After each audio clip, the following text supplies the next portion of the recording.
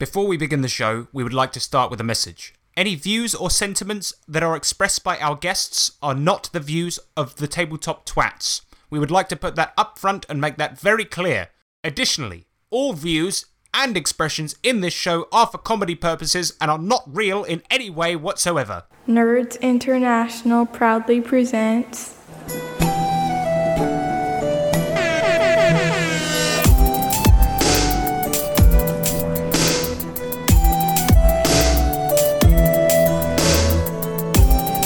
Coming at you live from a post office in Peckham, it's me, Nick Lambslice. Me, James Pumpkin. And me, Harrison Hunt, aka Shitman Shane.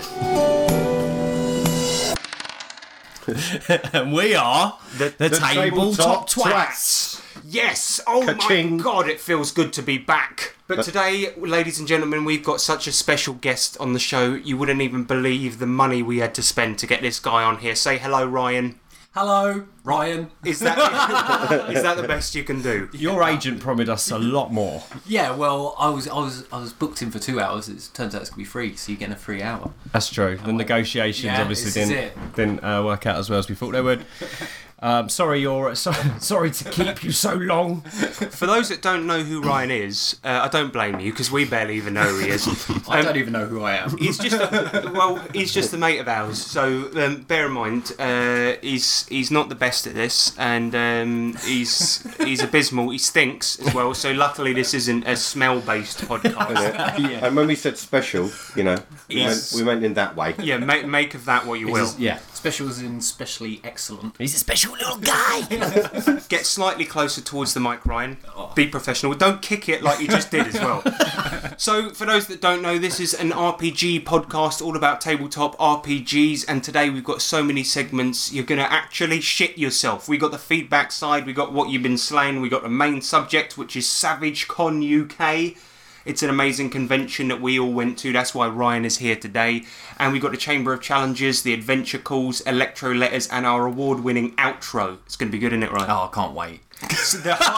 the high levels of sarcasm. The hype is real. Right, I mean, Ryan's one of our biggest fans. Yeah, I've listened to about 3.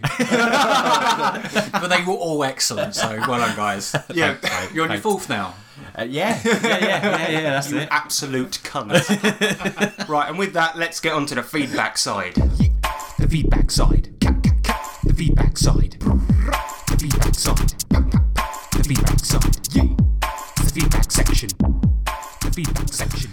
So, first bit of feedback comes in from probably the greatest law enforcement agency known to man. It's Taco Force 157. He says regarding Foreign Beggars, big fan, love to play an online game with you folks someday.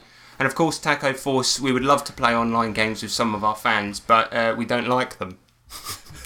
So sorry about that. So, no, we actually would. But barring the fact that we don't have that much time, but one day we're going to sort it out. We will. I promise you that. Yeah, we'll do a little shout out, see who's interested, and we'll try and organise something online. Exactly. 100%. We have promised it. Eric Betts comes in. He says about the same series, great series, fun play, and really nice editing and sound. Thank you very much, Eric. Very That's nice. really good. This is what I hate about feedback sides. When we get nice ones, it makes me feel so awkward.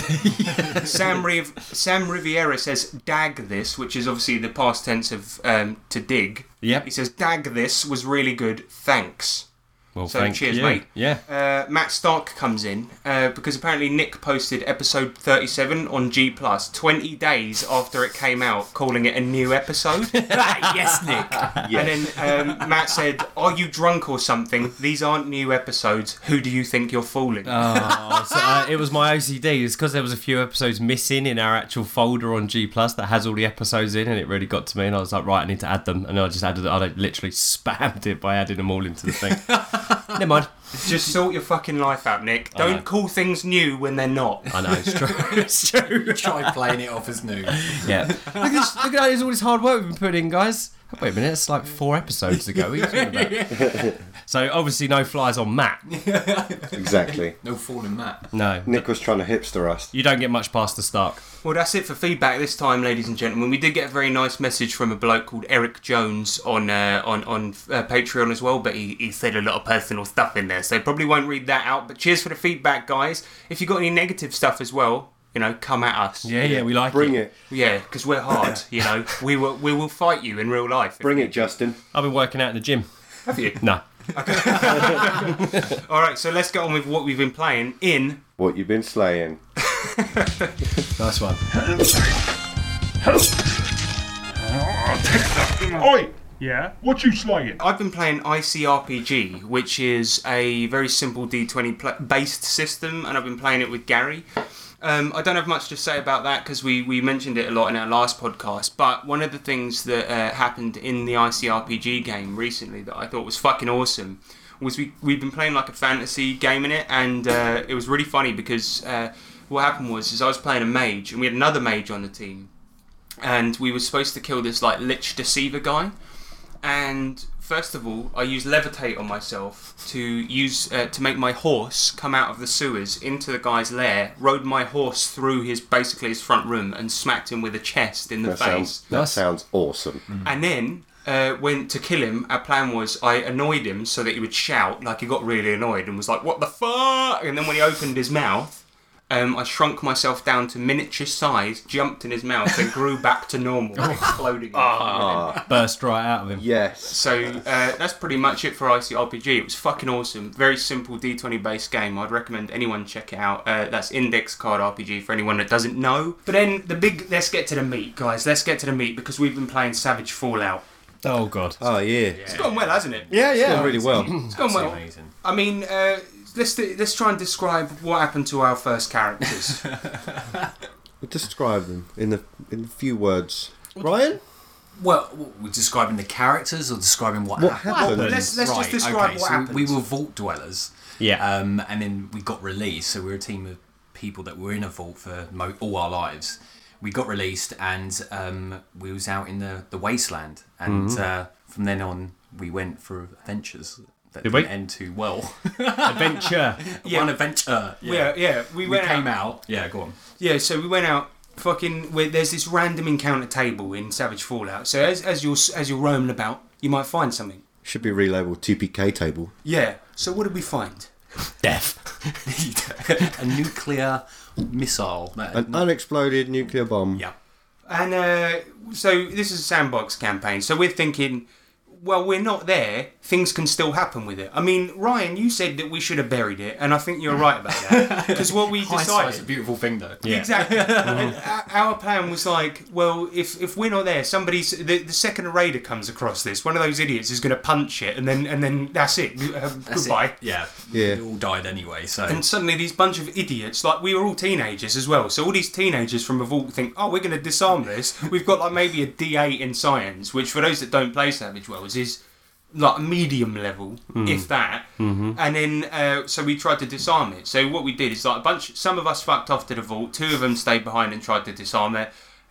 We did a dramatic task, and this dramatic task couldn't have gone worse. So for those that don't know what a dramatic task is, it's basically 5 rounds of skill checks, and it just went so badly. We had a crit fail, we had 2 complications, and then there was a point where Sean said that nuclear waste or whatever, some sort of nuclear liquid started spraying out of somebody's face, and he described it as looking like a L'Oreal advert. Oh, no.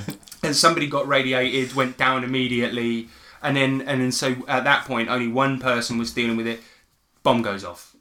And it's like, at that point, it's not that just your characters die, it's that the entire game world is fucked. Because we were adventuring in this, well, not small, but like quite big area, but that entire game world's fucked. So it's well, you can't just roll up new characters because you have to wait at least 100 years. Because it's inhabitable.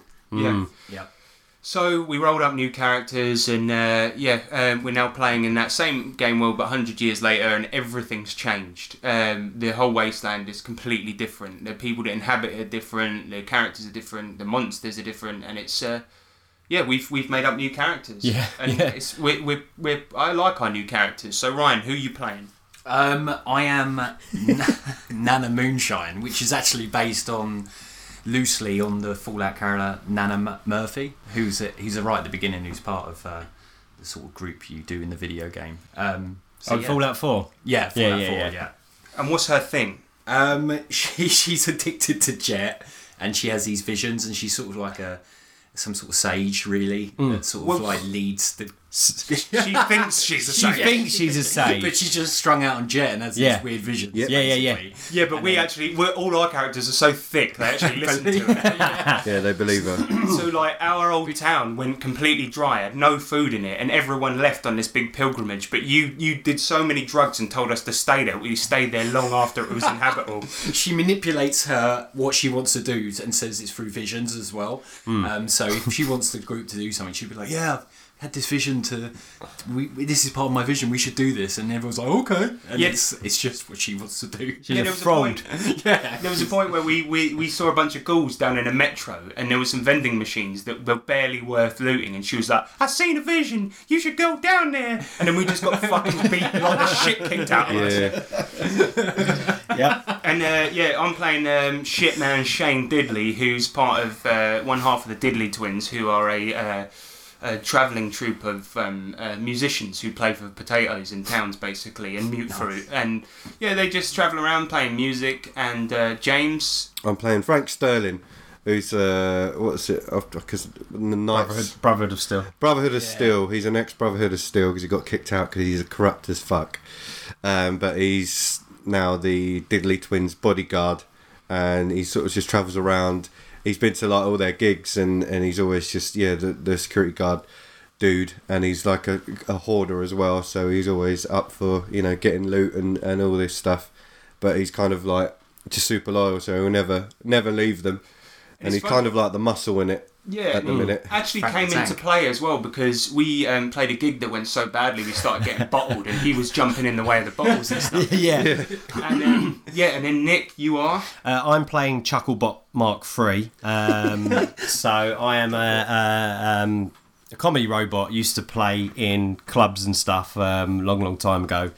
All the audiences stopped coming in the club that I was in. There was a point where you started playing to just skeletons. Just skeletons, yeah. And these guys found me on their journeys, and I've kind of just joined them. And just a robot with really bad. Well, not really, but I wouldn't say really bad. Just some of his circuits are a bit corrupt, so his jokes are very, very hit and miss. And they're often racist. And they're often racist. Is that because of the guy that designed you or something? And the corruption of years and stuff is just. Just messed him right up, but it's it's fucking just weird concept, but it's funny. The cool thing about your character is that you can use it in combat. So you've got the honeyed tongue edge, which is usually you can use persuasion, but we're using the perform skill. So you can use perform skill to tell jokes in combat to shake people, so they can be laughing at your jokes in combat. So there was a point where you told a joke in combat. Usually roll, and if it goes badly, you'll tell a bad joke, and if it goes well, you'll tell a good joke. Yeah. And it's such a cool character. It's fun. Yeah. We played a gig and did it as a dramatic task and basically got ran out of town, didn't we? Our character's journey is that we're just looking for a new place to settle. The first place we found, we played one gig, and the guy was like, "I tell you what, I'll allow you safe passage in this town as long as you increase the morale of my people. They've been on some hard times recently." And I was like, my character's like, "Well, you know what? I'll do a gig and I'll slay that crowd." And then we were all talking and like outside, and we were all having this pep talk, like, what songs should I do? And then James was like, "I think you should do Wheels on the Bus." Somebody else was like, and then followed by Saint Anger, and I was like, "Should I do Turning Japanese?" And everyone was like, no, don't do that. And then it gets to the last round of the dramatic task, and I was like, and I said, I look around nervously. I see the crowd isn't taking it, and I go, "And this one's called I'm Turning Japanese." And then I rolled for it, failed miserably. Oh, yeah. And then I started singing it, and everyone's throwing bottles at me, and we're like, "We got to get out of here." And we ran out the back, and then the mayor's out there pointing a gun at us, and he's just like, he's like, "All right, guys, that went pretty badly." Yeah. And then we just robbed the mayor, So we blind robbed and him. ran out of town. Yep. Yeah. Yeah, and they just ran away. So that was our first experience with Craterton. But yeah, what a great game. I'm absolutely loving Savage Fallout. It is fucking hard for new characters, but I think that emulates the game very well. Yeah. I spoke to Eric about this recently, and he said something quite profound, I felt. Is that I said it's very top-loaded to be harsh against new characters.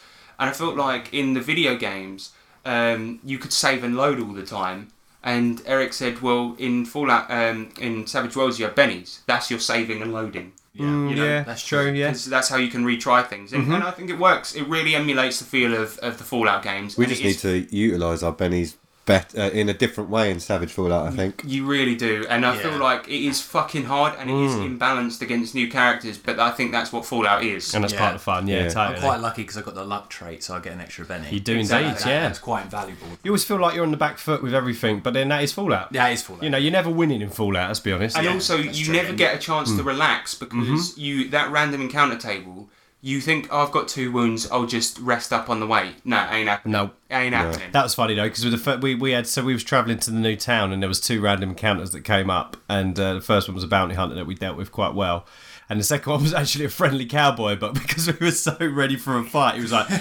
"Whoa, I'll see you later."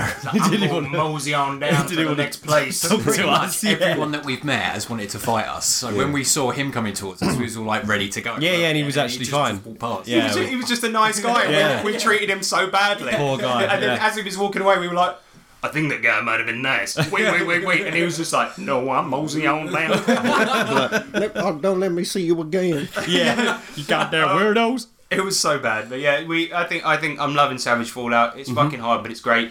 One of the baddest incidents was when I threw a plasma mine, not realizing it had a large burst template, and it fucked us right up. God. And you didn't throw it far enough either. Yeah, and you know the worst thing about it was it did 3d10 damage. I forgot to roll the third one, and then I only realised it after. And I did say to Sean, it was like a while after, so... Yeah, Sean's the overseer, in air quotes, in the game. And I did say to him, I was like, oh shit, I just realised it's 3d10, not 2d10. I can roll the last damage. And everyone at the table was like, no, that's fine. 19's fine. Yeah. We would have died again. Yeah, we straight into our new characters. We would have, the yeah. first Yeah. session. So Prologue number 2. yes, Yeah. So that's pretty much what we've been slaying this week.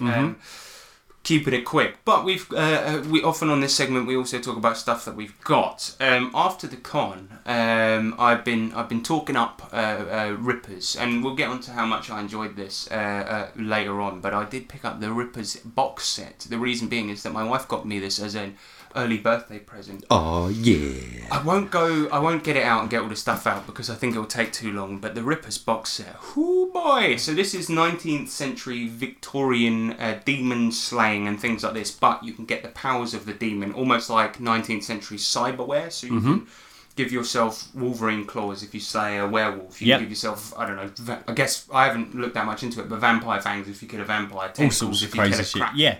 Things like this, and the box set, Pinnacle have knocked out of the park with that. You get a DM guide, the player's guide, a thing called, I forget what it's called, it's like basically Rippers around the world, and it gives you a bunch of locations. Wicked. You get 2 action decks, you get a set of dice, you get bennies, you get 4 map packs. It is, Whoa.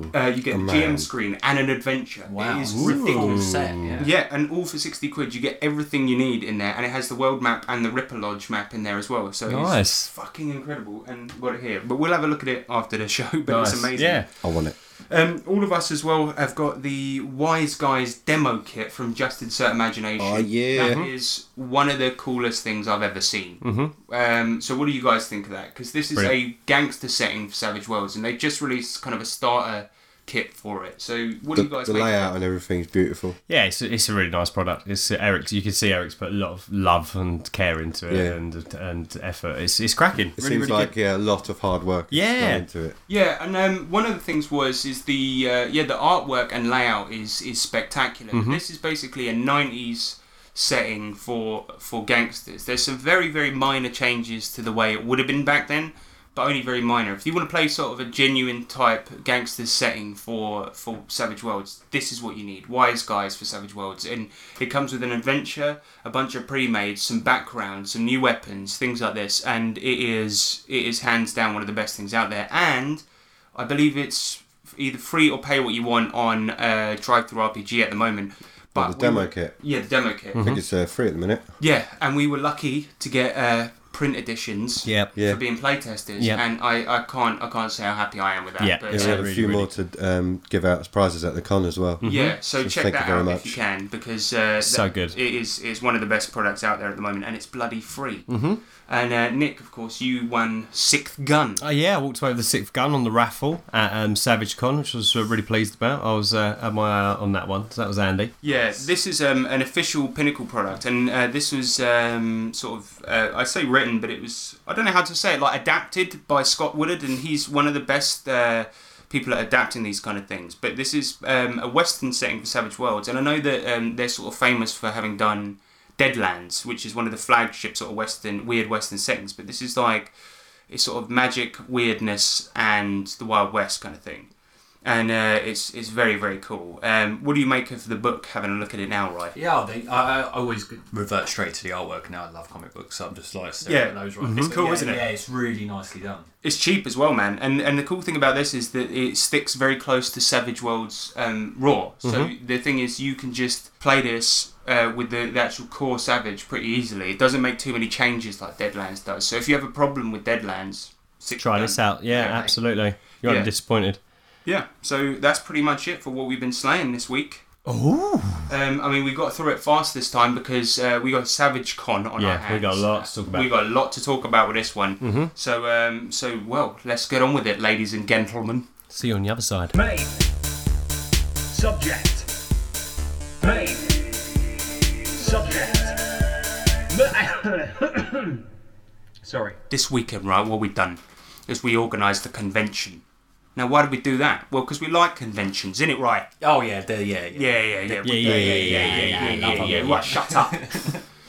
So, what was Savage Con? Well, this was obviously listeners to the show will know that some of our favourite settings include Dungeon Crawl Classics, Savage Worlds, Tales from the Loop, Fatal. But the thing about it is that one of our favourites is Savage Worlds, and we wanted to just make a convention that was purely about gaming and playing games and celebrating all the different things you can do with Savage Worlds.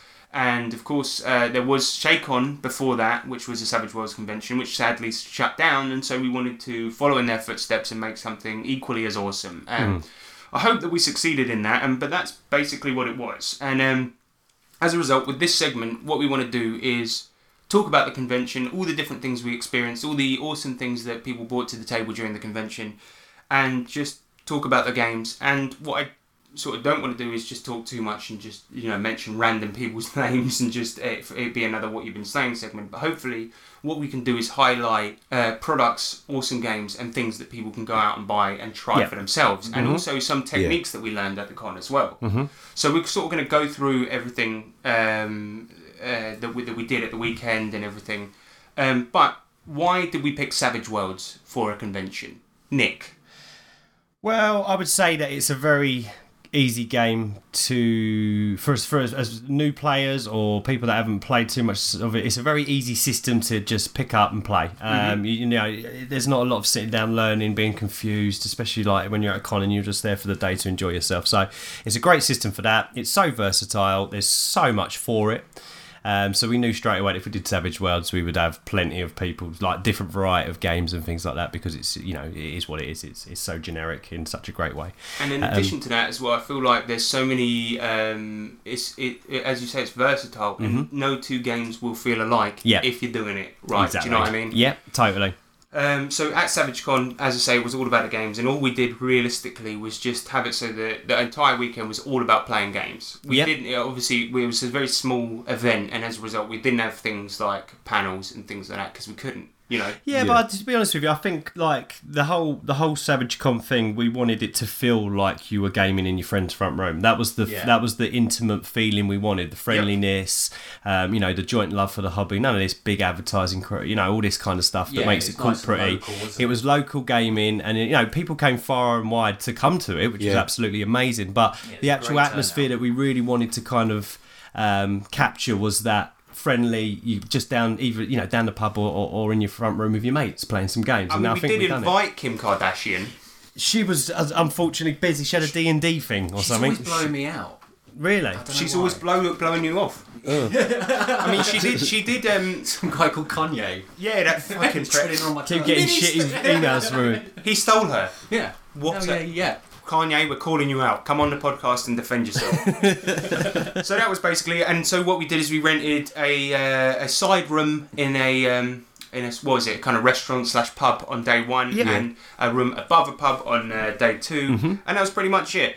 So let's get into the game. So day one, Ryan, you played in Deadlands, The Taxidermist's Tale, and this was run by Owen Lean. This is actually an adventure written by him that's available now on Pinnacle's website as well. So what did you make of this? Yeah, it was awesome. I mean, it's the first time I met Owen, and he was fantastic. He's such a big personality that everyone was instantly involved in the game, and he's really great at creating the scene, and just really lively and energetic, and it was ideal for the first game in the morning because I'm horrible in the morning, so he really woke me up and got everything going. But I was playing a character that was like a Texas Ranger, Chuck Norris-esque Nice. Nice. Wicked. and there was various sort of like hillbilly characters that were with us. I think Richard Woolcock was, I can't really remember. He had to play a lady. He played a lady. Yeah, that's right. And he had no voice. Yeah, so this I believe that this adventure has some things like there's a taxidermist he's taxidermied animals and that come to life. Yes, right? that's exactly what happened. And there was a gang that we were after. I don't know. Can I reveal too much about it? Yeah, reveal it. I don't know. Yeah. Okay. Yeah, there was this gang. Some guy called Kenny that had a sort of like a gang. So he knew more about what was going on. So we had to, our mission was to try and find this Kenny guy. We get into the cave where we tracked them down, this gang, and we find they're dead. And there's like paw prints everywhere. They're going into this cave and out this cave, and it looks like a wolf's sort of ripped up this gang. Oh, he's been shredded of that. Yeah. Nasty. But Richard had this great line, and he's like, "They killed Kenny, them bastards." And like Owen was like, "That's the first time it's ever been used," but it was classy. He got Benny for that. So that was really good.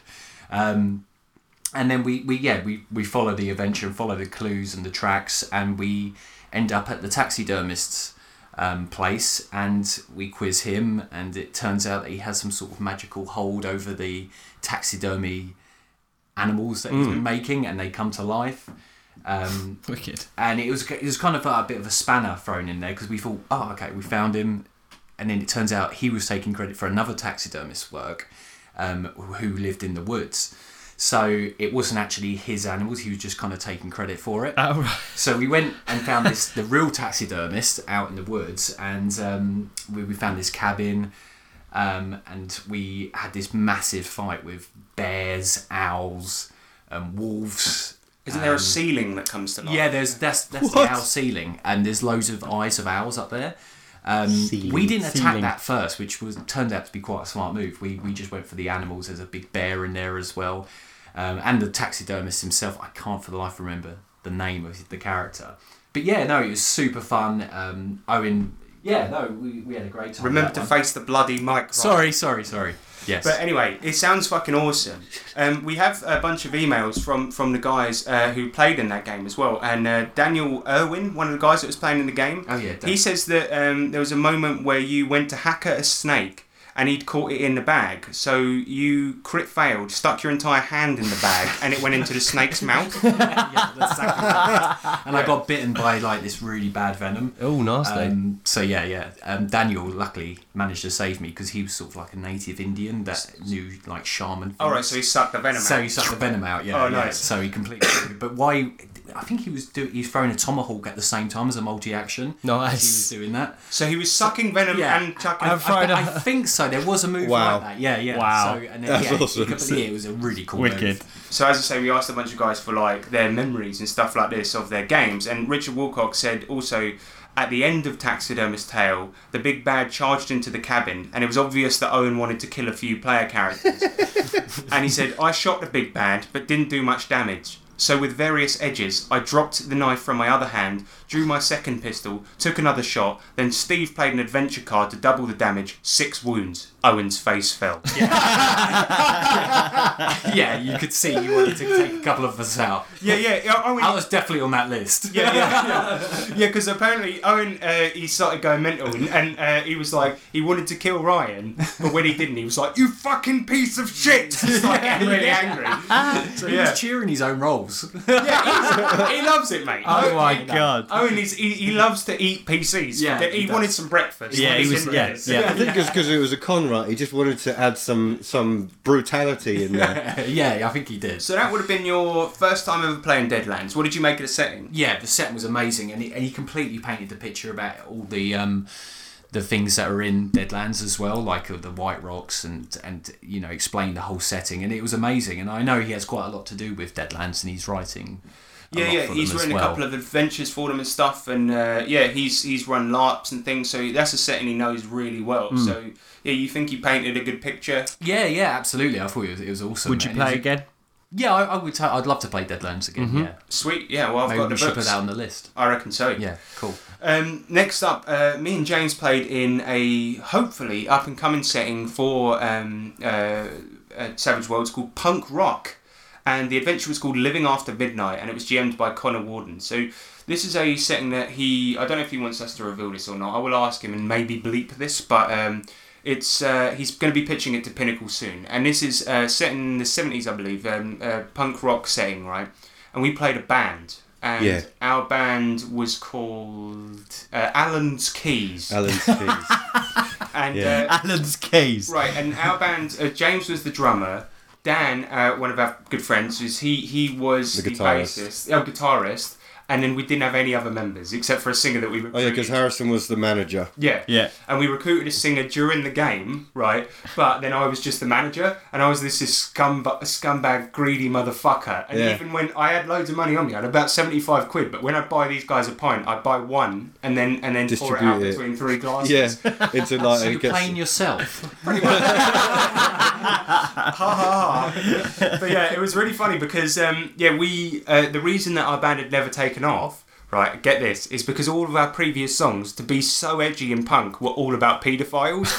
And I know, it's bad. But then there was a Battle of the Bands coming up, and we noticed we nicked one of their tapes, found out that all of their songs were about vampires, and obviously a normal player character would see this and go, okay, there's going to be a paranormal wedge coming up. But what our band did was saw that we need to make rival songs, and we started making songs about werewolves instead. Yeah. And then we had all of these songs, but then it all transpired that they were vampires. We fought against vampires, all of this stuff, and then we did a gig at the end. And what were some of our song names, James?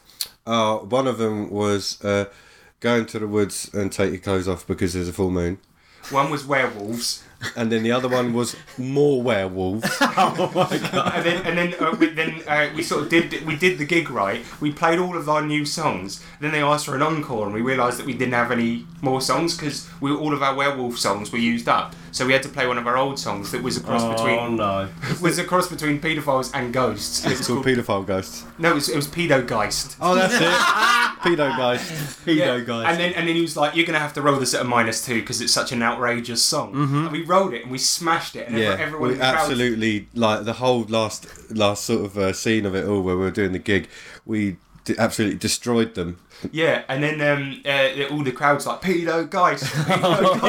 Did you guys actually sing the song as well? Because I remember there's a lot I could hear singing. going. Yeah. Oh yeah, we had a song about a golem called Rockman, and there was we were singing that, and it was like Rockman, where's Rockman? And then Daniel kept coming out with some good lyrics. Yeah, he said, "I'm gonna smash your hole with stone." That was funny. It was pretty awful. Wicked. It was pretty awful. But then at the end, that's when Daniel, his character, realised that he had powers, and he plays his guitar and he does one final strum, and a big lightning bolt comes out and starts attacking the other band. Brilliant. We did this big fight, two stages, one across the other.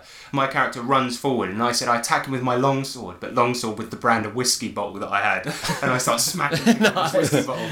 And I was fucking amazing. It was such a good setting, and that was great because he used the social conflict rules in Savage Worlds to a Battle of the Bands. Yeah. And it worked so Worked really well. well for it. Yeah, it worked fantastically. I couldn't recommend that setting highly enough. So hopefully it's going to come out soon, and I really, really wish him the best for that because Oh, it was awesome. yeah, it had a new mechanic in it for fame as well. As you do more and more gigs, your band levels up, you get more fame, people get to know you, and as a result, your gigs will go better. Yeah. Things like this. Nice. And it was absolutely spectacular. And he said it's like Buffy the Vampire Slayer meets punk rock in the 70s. Yes. But What could you ask for? exactly. It was so good. And my character had a cricket bat, and he threw it at every show that we did. Threw it at who? just anyone. It would just always wind up that I threw it at somebody. Into the crowd.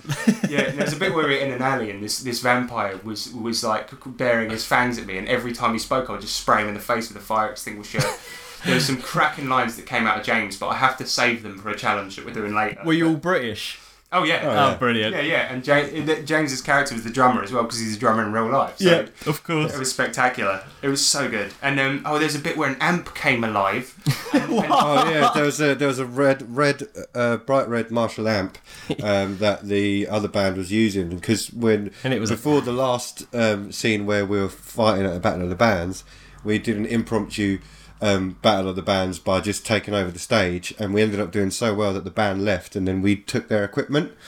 And so we had this red amp that was back at headquarters, which was just basically the manager's house, and it was kind of like shithole. Yeah. And then whilst we were sitting there, it just came alive and sort of grew a mouth and started trying to eat. It started trying to eat me.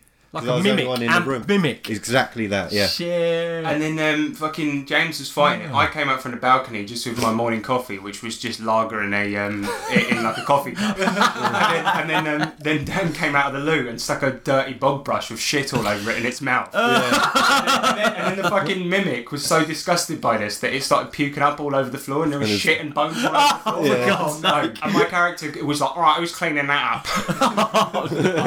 Man, what a setting. But next up, Nick, you played Punted in the Bonds. I ran it. Yeah, you ran it. Yeah, did. boy. So Go on, Nick. describe this setting for those that don't know, and describe the writer. Okay, well, Right as a cunt. yeah. I don't know where I found this piece of shit from, but I gave it my best. No, Punted in the Bonds is a adventure written by the wonderful Harrison, and is obviously from Just Insert Imagination. Think Lock, Stock and Two Smoking Barrels, kind of British gangster type, escapade. It's fantastic, and I really, really enjoyed it, and I picked it because I just felt it would be quite a good fit for a con, and it would be quite good fun. It's like a crime caper type thing. So I ran it, and I was shitting myself, ain't gonna lie. But I think it went alright. So. Yeah, we're from Croydon, Nick. It's not a far stretch. No, mate, that's why I could We're just... scumbags it's home from anyway. home, mate. It was easy, yeah, exactly. So the idea of this adventure is basically a bunch of idiots have to rob a post office because they pissed a gangster off. Yeah, exactly that. So they've got to come up with 100 grand in 24 hours to pay for repairs to a very expensive car. Otherwise, one of the most notorious gangsters in London will send these henchmen out to cut them up, basically.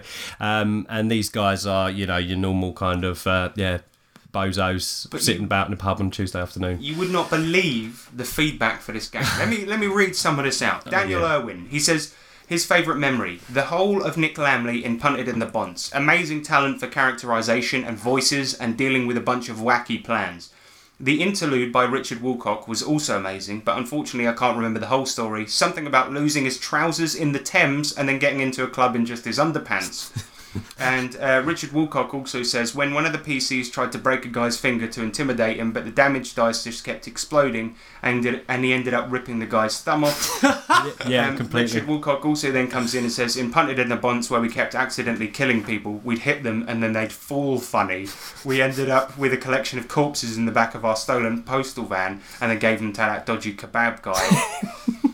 So yeah, they were giving it as false meat. But all weekend, all I heard was Punted in the Bonds, Punted in the Bonds. Yeah, I say Always. Everyone loved it. They were It's great though. for it. So amazing. Nick, you You've done well, obviously smashed it. Well, what I wanted to do, I wanted to give the characters as much freedom as I possibly could, and because it's such a good game for role playing and putting together a wacky plan, I thought, right, rather than start them right on the heist, I'll start it a little bit earlier and see where it goes. Anyway, it all turned out that they spent about 2.5 hours prepping for this big heist. They didn't actually get into the post office till probably the last hour. But we had such a ride leading up to that bit. We went out to Brixton to try and find postal vans. They had this massive plan. They were trying to get a van for someone that they couldn't get a van off him, so they had to go somewhere else to get a van. And it was cracking. Then we played some darts. We did where someone got a crit foul and they threw a dart, went through the window and actually hit someone inside of the head and killed them. Like, it was such a bad throw. Then we had it was just fantastic. And the players I had were great. It was just I could just let them get on with it, and I really gave them as much as they wanted, and I didn't try to kind of push them in any kind of direction. I just really wanted them to just organically come up with their own plans, and they did. And man, it was incredible, so rewarding. This is the thing. When I wrote that adventure, but the thing is, we started them at the post office because then you're straight into the meat of the adventure, and sometimes planning can be boring for some players. But you went completely against that and did what you wanted, and it seemed to have worked out really well. And when I was hearing, I kept hearing flashes of your table while I was playing Flash Gordon, and it was like, and one of them was like, right, we're going to give the dead guys to the kebab van, and I was like, that's not in the event. What the fuck is going? What the hell has happened over there? Yeah, because they had all the bodies in the back of the van, and then they were like, oh, well, we need to get rid of this evidence, and they'd already been to the kebab guy before for something else, and he bought it off them for cash and that. Oh man! And then they it was quite fun, and then I went past the end bit, so. We had we tried to wrap it up, so like the one of the women that worked at the post office had kind of fallen for one of the characters, and then they went off to America Psycho, funny enough, because he was obsessed with America, so he ended up going to America, and yeah, it was incredible. I absolutely loved it. It was so much fun. It really was. Well, and we're now starting work on the sequel to Punted in the Yes, we are, because obviously you did such a fantastic job of running it and creating so much new stuff for it. I thought it'd be awesome that me and Nick should work on it. So yeah, man. We're now working on the sequel, which we're tentatively titling. We may do a complete rewrite, but we're calling it Whacked in the Wicket. And we're not going to give away any details, but hopefully, we're going to come up with something cool for that. Yeah, coming soon. So then James and I played in Flash Gordon, which I ran and you played in, James. We played Flash Gordon, which is new setting for Savage Worlds, and it uses some of the Savage Black rules, which is obviously going to be the next edition of Savage Worlds. And so some changes in this, you use athletics instead of throwing and climbing and things like this. And there's some other changes. Opposed rules are a little bit different now, test aren't they? of wills. That's and it, things test like of this. wills, yeah. Yeah, and you know what? Flash Gordon as a setting is spectacular. It's silly, it's fun, it's wacky, and the pre-gens in this are crazy. Pinnacle have pulled out all the stops for this one, though, isn't it? Yeah. There's a bloody fistful of pre-gens in there. Yeah. Yeah, you've got a lion man, a shark man, a hawk person, a robot, which James played. It's ridiculous the amount of stupid shit you can be in this. And my adventure was called Jack of All Trades, Blaster of Nuns. And the plot of this, right, is that for days... So, just for the listeners... There's this big war going on, right, between the rebels and, basically Ming's armies, right? And I think that's how it goes. But in this adventure, it did anyway. And the rebels basically keep getting, in this adventure, prank calls. And their radio's getting scrambled. They keep getting these prank calls. So there's this. They keep getting these things that are like, is your refrigerator running? And like the Lion Man, who's played by Dan, kept answering it. And she's like, no, it does not have feet. And then the person on the other line's like, better go catch it. And then just hangs up. And Dan was the giant. Oh, Dan was a giant, yeah. And he kept answering it and just saying that. And it was like these prank calls that just kept on going on and on for weeks and weeks. They've been waiting for orders for months. They're just in the jungle, just doing nothing, getting bored, drinking, doing nothing. Yeah, and our crew's pretty dumb, as it is. Yeah. And then suddenly they get a real order come in. They've been waiting for months in this hot jungle and they get a real order and it's like... Ming's armies have been making a new drug called Zero J. You need to. This shit can get you real seed up, and it's really fucked up. You need to go steal a rocket from the enemy team, fly to the mountains, go to this place where they're making it. And the worst thing is they've been dressing as nuns and making it in a church to disguise the fact that they're making this new drug. Go and fuck them up. So, to cut a long story short. They steal a rocket. They were doing all sorts of crazy manoeuvres. My brother used the word Batman as a verb to swing over, pick somebody up. James was like blasting people with his rifle and all of this. And they steal a rocket, fly up there, shoot a bunch of nuns. And it turns out they're real nuns, and that Zero J was orange juice, and that was yet the order was yet another prank call. Yeah, I like a ginormous prank. Yeah. Oh no. Yeah, we just massacred nuns. Yeah, and the funny thing is that halfway through the fight, Dan actually said, "This is really easy," and I was like. Yeah, because they've got like D4 and stats, and like they were actual nuns, and they were crying on the floor at some point. Yeah, they had like no toughness or parry. Just killing a load of nuns, and you thought you were doing well. Doing the There were points where literally Giacomoba, the giant, was like stomping on them, smashing two of their heads together, shooting them in the face while they're unarmed on the floor. Like it was crazy. And then I'm like, your radio rings, and he answers it, and Ming the Merciless is like. he's like, "Hello, this is your captain. How's the mission?" You stupid prick! And then it was like, he's like, "Can I go up to this vat over here?" He goes up and I'm like, "You smell it? It's orange juice." And he's like, It "Oh, smells citrusy. my God." That whole thing was a massive stitch up. Yeah. And then, but the funny thing is that just a couple of hours ago on the mission, my brother pays an adventure card. He's like, a passerby thwarts the villain in some way, right? Yeah. And it was Flash Gordon. But I played Flash Gordon like he was a complete drunk. So this is like Winston Churchill, like, you know, the biggest leader of all time, turning up and thwarting the mission, right? And all the villains suddenly turn to start firing at him. But Flash Gordon's past his heyday. He's a drunk. He's a loser.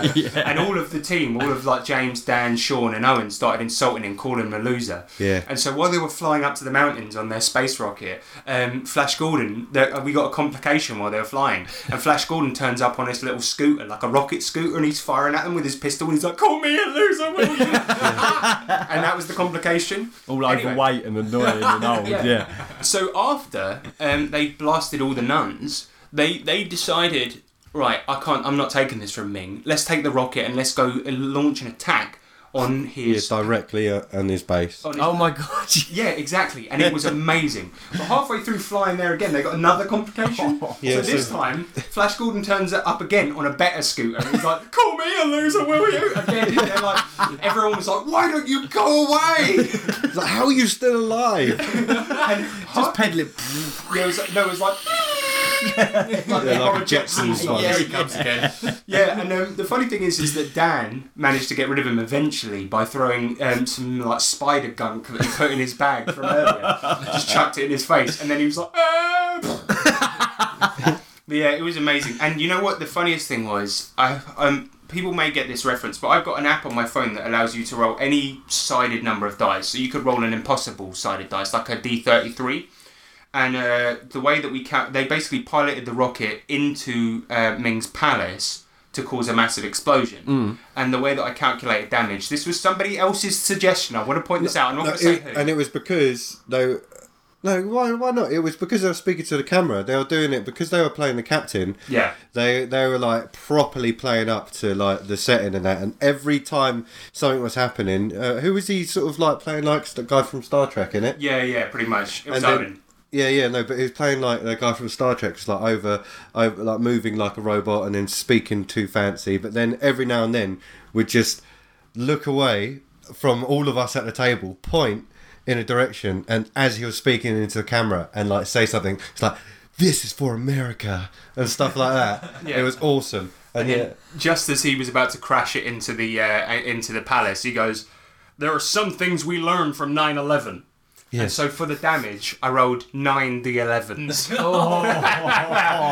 But he got so much damage. The place was a wreck, a complete massive wreck. And I was like, you know, you're going to take this damage too. Then he plays an adventure card and he negate all damage. Yeah, negate all my damage from God. one source, and he just climbs out the wreckage. Yeah, but it played so perfectly. It was amazing. And then these guys all parachuted in. They see Ming look over his throne all sheepishly, and he's like, "What happened?" And then they all just run at him and beat the fuck out of him. Lynched him, yeah. Booting him. Yeah, they were booting him, punching him in the face, stomping on him. They beat him to death, didn't they? Yeah, they just beat him to death. And that obviously brings me to Owen's little... he shared a memory as well, and he said that one of his favourite memories of the con was Flash Gordon repeatedly appearing because we criticised him. Yeah, that was awesome. I really enjoyed that. I would definitely play Flash Gordon again. I would run a campaign in it. I thought it was fantastic. Yeah. That was another one by Scott Woodard as well, who wrote Sixth Gun, so fucking Oh, awesome. right. He's a talented man. Yeah. Yeah, Ryan, Colorado James and the Temple of Snakes. Oh boy. Run Oh, by man. Connor Wooden. Yeah, this was one of my favourites, I must admit, because Colorado James and Temple of Snakes is basically Indiana Jones. Yes. So it was kind of like amalgamation of all of the Indiana Jones films rolled into one, and Connor is just so like amazing as a GM, because he really paints like a cinematic sort of scene. Like he would tell you like the camera pans through the carriage of the train, and you know, Yeah. and then zooms. You said into it was your like a film. carriage. You was like you was in a film. It really it was just like the film. Like, I played Colorado James, and Peter, my friend, he played Colorado James's dad, Henry. So that was definitely like the Last Crusade, Indiana Jones film with like Sean Connery. So one of Peter's hindrances, which I thought he played amazingly, was to constantly berate my character, just like the film. So, you know, he was just constantly telling me I was no good, I'm stupid, and every decision was questioned that I made. And it just felt like the Indiana Jones film. There was actually one part of the session where we was being chased by the boulder. As well, and I got my bullwhip and sort of lassoed out of the way, and there's some Wicked. really epic moments, and Connor was kind enough to put the Indiana Jones music on during like intense Awesome. scenes, Yeah, so you that's really felt awesome. like it really got us hyped. So yeah, it was really cool, but toward like the whole campaign, like with Peter's character constantly berating mine, and I got like the wisecracks coming out back at him, like shut up, Dad, Yeah. you know, this kind of thing.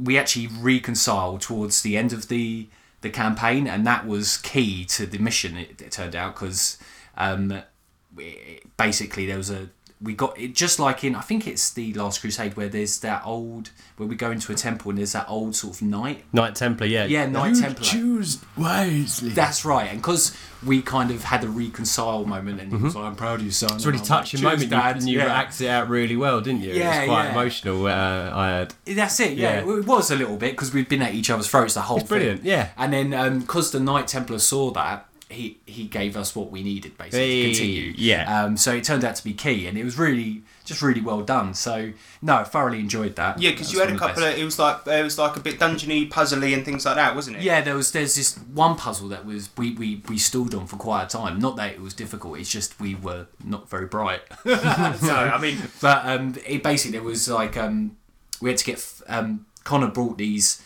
like they're four sort of four words that are linked in some way, and we had to have each column linked to be able to open the to get the amulet that we needed. We know all too well. Yeah, and we were just going on for ages. Me and Don't Pete. worry, I feel your pain. I feel yeah, so your it's like pain, a word mate. association game because Yeah. he reused that puzzle on a game we played later. And we get into struggled that. as That's well. it, Yeah. But Peter sent us a message as well. He says my favourite game was Colorado James. His favourite game of the whole weekend. Mm-hmm. And he says run by Connor Warden. He was a very fantastic GM and set the scene very well. But personally for me, the favourite part of it was mine and Ryan Field's dynamic, as we decided to play the father-son combo. We were mostly bickering and I was taking pot shots at him. Henry the dad had a hindrance where he constantly talked down to Colorado James. However, towards the end of the adventure, we had a genuinely touching moment that felt natural and the perfect way to end the adventure. Was my absolute favourite moment of the whole weekend. Wow. Yeah, I have to echo that. That was my favourite Yeah? as well. Yeah. Well done. Yeah, absolutely I brilliant. think that sometimes when you have a two-man game, it can feel like it's not enough, but that sounds like it was perfect. Well, yeah, totally. Because of the characters as well, it was a father and son combo. It was and perfect, it was exactly right number of people, so that Wicked. really worked well for that. And do you feel like Savage Worlds is sort of almost perfect for Indiana Jones, or it like? Personally, I think Savage Worlds is pretty much perfect for anything. Good answer. It fits true. into anything. Yeah, no, you're right. But yeah, no, it worked. The dynamic worked really well through that. Well, I mean, it's a testament really to Connor's GMing style and how the work that he put in. Because I barely knew this guy really. I'd only met him once, but he came along to this, and on day one, he just ran three games, yeah. just- Oh Three games. my God. Three yeah. games Back to that are, the brand new games that have been run before. Yeah, or in a row. And to be fair, his third game he runs it all the time. Yes, yes, sorry. And this is one that me and Nick played in called Castle Carmilla, and it was in Rippers Resurrected, and this is my game of the con actually. This was fucking amazing, right? Yeah, it was. So Rippers Resurrected, as I mentioned, 19th century demon slaying, and this had a very very simple plot, but it was a mega dungeon. And what you do is you go. We had to slay Carmilla, who's Dracula's cousin, and we were a bunch of demon hunters, and we were heroic. So this is, for those that don't really know Savage Worlds, this is like, it's very high level. Let's just put it that way.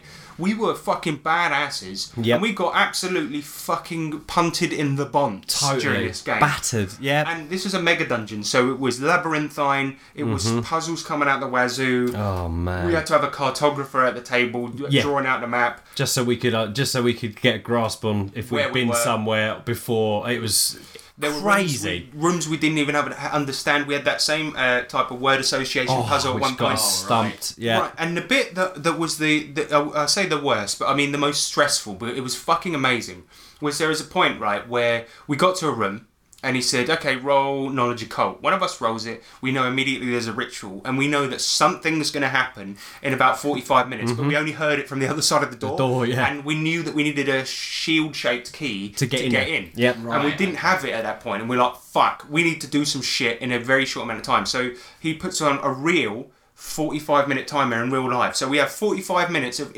real time to get it. So suddenly we have to do all of this in 45 minutes. We go into the next room, and he's just trying to describe stuff really quickly. So he goes, you go into a room, there's a sofa on this side, the walls are painted white, you see a painting up there, you see some blood red on the floor over there, and you can see a cupboard. What do you do? And we go, okay, we open the cupboard. He goes, you open the cupboard, you see some clothes in there. We go, all right, next room. Okay, Yeah, go to the north. mate, I mean, yeah, this is yeah. how fast we were playing the game at this Oh point. my god. For 45 Which is minutes. awesome. I think that creates a I real know. good The guy writing the map, there was like smoke coming off his bit of paper. yeah. Like, you know what I mean? It was so tense. Ah. And then we got to that room with that puzzle, and we spent, no joke, 25 minutes of that 45 minutes on that puzzle, Trying to just figure trying it to out. associate these words. So first of all, we got palindromes. Then we got 4 Anagrams, of them right. weren't they, after Anagrams, that? Yeah. 4 of them right. And then we were fucked. The we last were two, fucked. we were really stuck. 25 minutes on this puzzle, and every time we locked in answers and got them wrong, we took 2d10 That was damage. my guy. Kept going, I'll take it! And he just kept getting electrocuted. Yeah. All of us got out of the room, and Nick was trying to solve it on his own. And at that point, I'm like, we're fucked. But the point is, Yep. it was awful. But then we solved it with 10 minutes left to go. And he's like, right, which way do you go? We're like, we're running all the way back there. Fuck. Drop my phone. But anyway, we start legging it back down, and we solved the puzzle with like 5 minutes left to go. We run in there. We have 5 minutes, and so we have to do this as a quick combat. Suddenly, we're all fighting. My character's already on 3 wounds, and bear in mind we're heroic. We're fucking strong characters by man. this point. My character goes down in that combat, loses an arm. Yep. I'm unconscious. Somebody heals me back up, so I just about get up, and then my character sees his severed arm and goes, "Whoa!" It was so funny. I'd lost my mind. We were both talking to a taxidermy raccoon called Professor Bitey. Yeah, because man. he when he lost his mind, he became really attached to this taxidermy raccoon and held it under his arm. And my character was constantly trying to keep it together and tell him that he's a nutcase. And I was You're like, just talking to a random. yeah, and I was like, would you put that thing down? It's disgusting. And then as soon as I started to go insane and I was delirious from blood loss, Yeah. I was like talking to him, and I was like, oh, you know, I can't. He does talk. We should heed his advice. We got to the last boss room, and then he recited the line from Castlevania Symphony of the Night as well. And obviously, not many people in this room will get it, but his character was like, "What is a man? A miserable pile of secrets." And then my character's like, "Die, you monster!" and ran forward. And it was just, it makes no sense, but it was a line from a PS1 game when the voice acting was terrible. We managed to beat her, but 2 of us went down, and it was such a hard fight. But what he did amazingly in this short one-shot campaign was that he made us really, really hate the villain. Oh, man. And we had the investment of a campaign in a 4-hour game. It did. It felt like we had Wow. played 3 weeks worth of gaming in that short couple of hours, Yeah, 4 hour time frame. Yeah, we it were was utterly exhausted, mental. and it was so good. Yeah. And that's why it's my game of the con. I think it would say it was mine as well. It's incredible. And Connor's amazing with voices as well. I don't know. He feels like he's a. Oh my he's God, an yeah, actor, he was fantastic. You know? He was Well, really. he is. He is an actor. Okay. Yeah, Well, there you yeah. go. Makes sense. Yeah, he's good at it. That's why he was. That's He's why good at what he does. Yeah, he was standing up, doing all the gestures. He was doing the voices. When he described something, you really felt like you were there. And the atmosphere from Castle Carmella, it was oozing out of him in quite a literal sense. I was having to take showers quite often. I have got to mention one thing though, and it's probably single-handedly the most horrible thing I've ever encountered. Oh, And this was I have disgusting. never we love our horror games, Yeah. and and we've come across some pretty rank stuff over the years of gaming. But I've never seen anything quite disquieting than this. It was a piano that had been made out of a human, but they had just literally been rearranged into a piano. We didn't know until we opened up the lid, and it was all still had all its organs. Its heart was still beating, the lungs. yeah. The keys were teeth, and when you played it, the person was still alive. So it was like, That was so bad. It was almost like a funny image when you saw it. It's like, oh, this piano's made out of bones and skin. And we're like, oh yeah, whatever. Yeah. And then we open the lid, and then And the it's lungs alive. are still moving. And there was like going. an eye in pure like panic. Yeah, and it's like looking around like, help me, save me. And we're like, ah! And we're like, do we pull it out of its misery? We have to. We can't leave this thing here. And it was the most. Yeah, it was. I've never experienced anything like it. It was So terrifying. that is right up there on my. I It love was that so kind of stuff. nasty, That man. sounds Yeah, good. and it was Real fantastic. imagination, Yeah, that is. really good. That was when you lost your characters. That's what lost your made mind. it. Yeah, he lost his mind after that. But then, yeah, we put the piano. Well, we called it the P-Mano. P-Man. We put it out of its misery. yeah. Well done. You know, when you guys are telling me about this afterwards, because I was running Alien vs. Rednecks at the same time, I was so jealous because it sounded so amazing. Honestly, I've got to be honest. It was fucking great. Was. But right, we're nearing the end. Well, we're sort of halfway through the games here. But James, tell us about Aliens vs. Rednecks. Well, Aliens vs. Rednecks was co-written by Harrison Hunt and Eric Lamoureux. And it's, well, the name says it all, pretty much. It's Aliens versus Rednecks. But the whole premise behind the adventure is that there is a disease has happened on the planet called Clark. And their government has found out that there is a cure that lives on Earth in a town called Jefferson and in one woman called Jenny something. And so basically you're a bunch of aliens who are not special because all the scientists and all of the military aliens on that planet have been wiped out from this plague. So you are just some random people that put your hand up and say, yes, we'll do it because we've been offered loads of money. You get sent to Earth in the town of Jefferson, and you just have to kidnap Jenny and bring her back because she has the cure. And it pretty much that is the literal. That's what you have to do. I had Richard Woolcock and Steve Reed at my table. It was just those two. It was pretty awesome being able to DM for Richard. But you see, I haven't DM'd much. But even to this, I'm not sure why. But I just didn't. I planned nothing. I just turned up because I thought all the twists and complications that were written into it, I thought they worked so well, and I had already been a player in the game, so I thought, well, I have an advantage in that respect. So again, kind of like Nick, I did want to try and give a big load of freedom. So yeah, as they started, I just started throwing twists and complications at them, left, right and centre. When stuff wasn't really happening, I just like, right, do notice, oh, there's someone coming towards you. And I managed to play a few of the NPCs that are inside the adventure that I had never played before or been up against. Like, we had Bart come into it, and I don't think we ever had Bart when we played it. Isn't he like a lawnmower guy? He always sits in his lawnmower, and they basically went into a shop and he was sitting there on his lawnmower. And he was also, he'd previously been abducted by aliens, so he was like super suspicious of potential aliens. And he rolled such a high arcane Background, like knowledge skill on alien conspiracies and notice that he managed to figure out that they were aliens.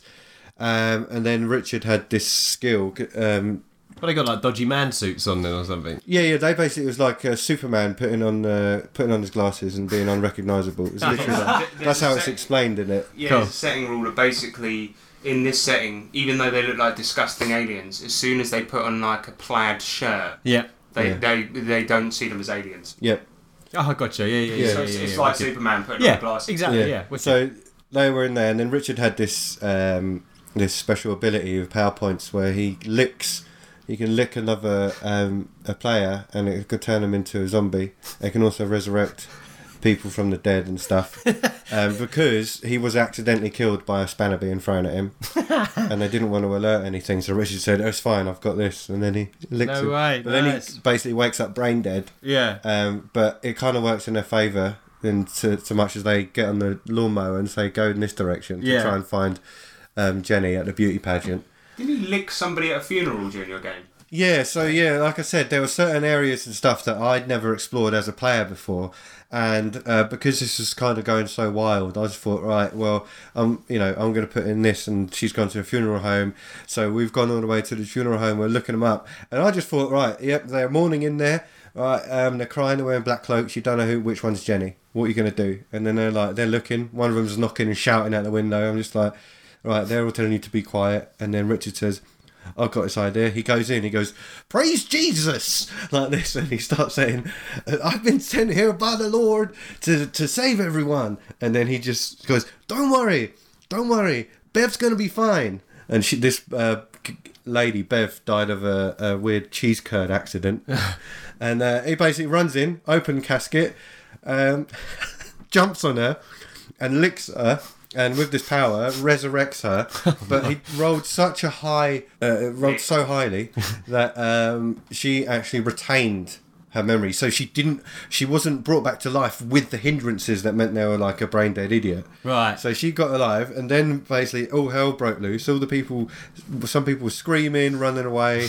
Panic was zombies. Yeah, panic was gone. Some people were thanking him, saying, "Thank you, you're sent from the Lord." Yeah. Jenny was running away, and then we did like a really cool pursuit and stuff. Nice. Did a dramatic task to catch up to her, and then. They did this amazing thing, which was they managed to convince Jenny, because she had a hindrance of she'd follow a fairy tale life, so she'd leave Jefferson in a heartbeat. They managed to convince her and like talk to her and using persuade and stuff that basically if she goes to their planet, they just told her the actual reason they were there and said, if you go to our planet, you'll be treated as a queen, as a princess, because you will save us, you will save our race, and you will be the best thing that's ever happened to us. And she was just well up for it. And so they explained to her where the ship was and basically said, if anything happens to them, then get to the ship. So it was almost like nothing could go wrong. Okay. They eventually got to the ship, pulled out the last twist and complication in the book, which is that the men in slacks, which is the government men in black kind of people, who are kind of crap, but they are like the biggest enemy in it for the aliens. They were just basically doing a chase scene in some aircraft, so the spaceship and the aircraft, and played that out as a dramatic task instead. And they actually won. They actually got back to their planet, and then they did an epilogue at the end, which was pretty fun. Sounds fucking good. And they saved their planet. Yeah, it sounded funny. When we was playing Camilla, I was hearing snippets of like redneck and impressions and stuff. Crazy and voices. It did sound funny. I heard one part where they used a pen on themselves. Yeah, we actually had funny you mentioned I'll that. explain this in a sec. Yeah, we had a message from Richard Woolcock about that. He says one of his favourite memories was in Aliens vs. Rednecks, when we grappled the man in slacks, then my alien gave the guy good probing. The poor man was so traumatised that he tried to erase his own memory with his neuralizer, but then he botched the roll and intensified the memory to crystal clarity. Every so he's now never ever going to forget it, and he's going to remember it for every. That's really And clever. that's how they got out of that situation. That's so awesome. That's really good. So you think it went really well? Well, those two seem to really enjoy it. I mean, like at the beginning, I felt it wasn't like really. I didn't, because I should have planned the beginning at least, right? Realistically, because I just thought, because the way we ran it, the way we ran it before, right? Or when we were players in it, we were told what was happening, and then we set off, and then we started, but they didn't. And I was just like, okay, so I just need to sort of say, give them a little hint. Nudge in the right direction. Yeah. So, but I mean, other than that, I do feel like during it, and like I said, because of how well it was written, and like the twist and complications and all that, I found it really easy just to be like, throw this out here, throw this out there, and sort of explain what's going on. And because it is a comedy setting, and luckily the two players as well, they were really enjoying the comedy and everything I was putting out. So I think it's very hard thing to get used to, because those settings, those sort of plug and play adventures that Justin's Set Imagination do allow so much freedom. Yeah, totally. It's hard to get used to, where you go, this is the scene, do anything you like. Mm-hmm. Yeah. And with that, it starts with the pageant, with the fucking float going through the street, and you're like, she's right there, go up and grab her if you want. Yeah. The player's just so bewildered often, it's like, No, not I yet. can just go up and grab her and just take her to the ship, and you're like, yeah, if Go for it. Well, you can give it a try. Yeah, try that. Yeah. Ryan, you played Savage Fallout, GM'd by Sean Hunt. Yeah. Went badly, didn't it? Well, I don't remember a whole lot about it, to be completely honest, Drunk. because the beers were flowing by. yeah. Okay, well, We know enough as players But and it was GMs fun. at other tables. No, it sounded fucking awesome. It was amazing. From what I know is... I remember it was- laughing the whole time, but I don't know if that was the booze. All I remember is... See, we talked about already that we've had one TPK in our weekly Fallout game. Yep. We're on the verge of another one because we've just got into a fight with ghouls, and this one ended in a TPK, right? Yeah. Well, in actual fact, the same adventure that you played, Ryan, we played at Pete Meet in February this year, Oh, right. and that was a TPK too. Oh, so I don't know what the Maybe fuck. that's- I don't know what the fuck is wrong with Sean, and what he needs to straighten out his fucking attitude. Killer of PCs. Yeah. Well, his killing last us. campaign, his last full campaign, ended on TPK as well. he's Well, that's cunt. a serial killer. he's a serial killer. He's He's a mass murderer. He's acting out his fantasies. Yeah. In a game. Yeah. But no, from what I understand, I'll keep this one brief, and then we'll move on to the day 2 games, and we'll probably have a little break. But I mean, that means nothing to the actual people listening to the they won't hear podcast. But the point is, It's a break for you, podcast. yeah, you don't get a break. You gotta keep listening. Fuck you. It's going to be bleeding. Anyway, my point is, it was a mission from 2 Megaton guards. One of you played Gary Busey, right? No, No, nobody picked him this no time. one picked him because we couldn't do it justice because Gary Busey features in our weekly campaign. Yeah. And he's Or played he so did. well by Sean. We fair didn't feel play. like we Fair could, play.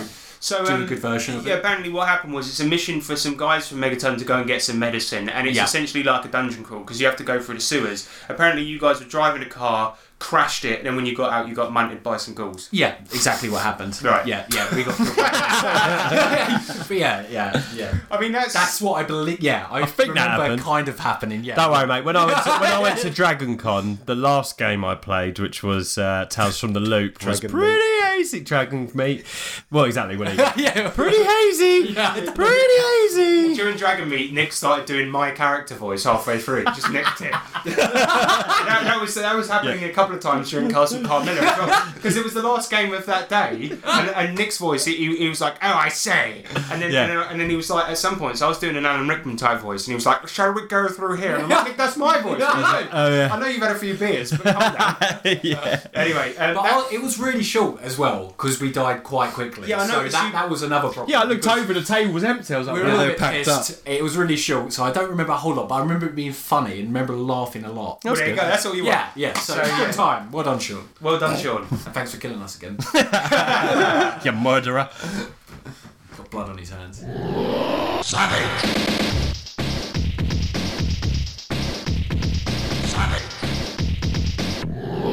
So then day 2 begun, and we'll get through these ones quickly because we're aware we're taking up a lot of your time, listeners. But we had some fucking great games here. James and I played in Saga of the Goblin And Nick. Horde. And me, yep. Oh, and Nick as well, Yep. yeah. Saga of the Goblin Horde, run by Richard Woolcock, the writer of Saga of What the a Goblin treat. Horde.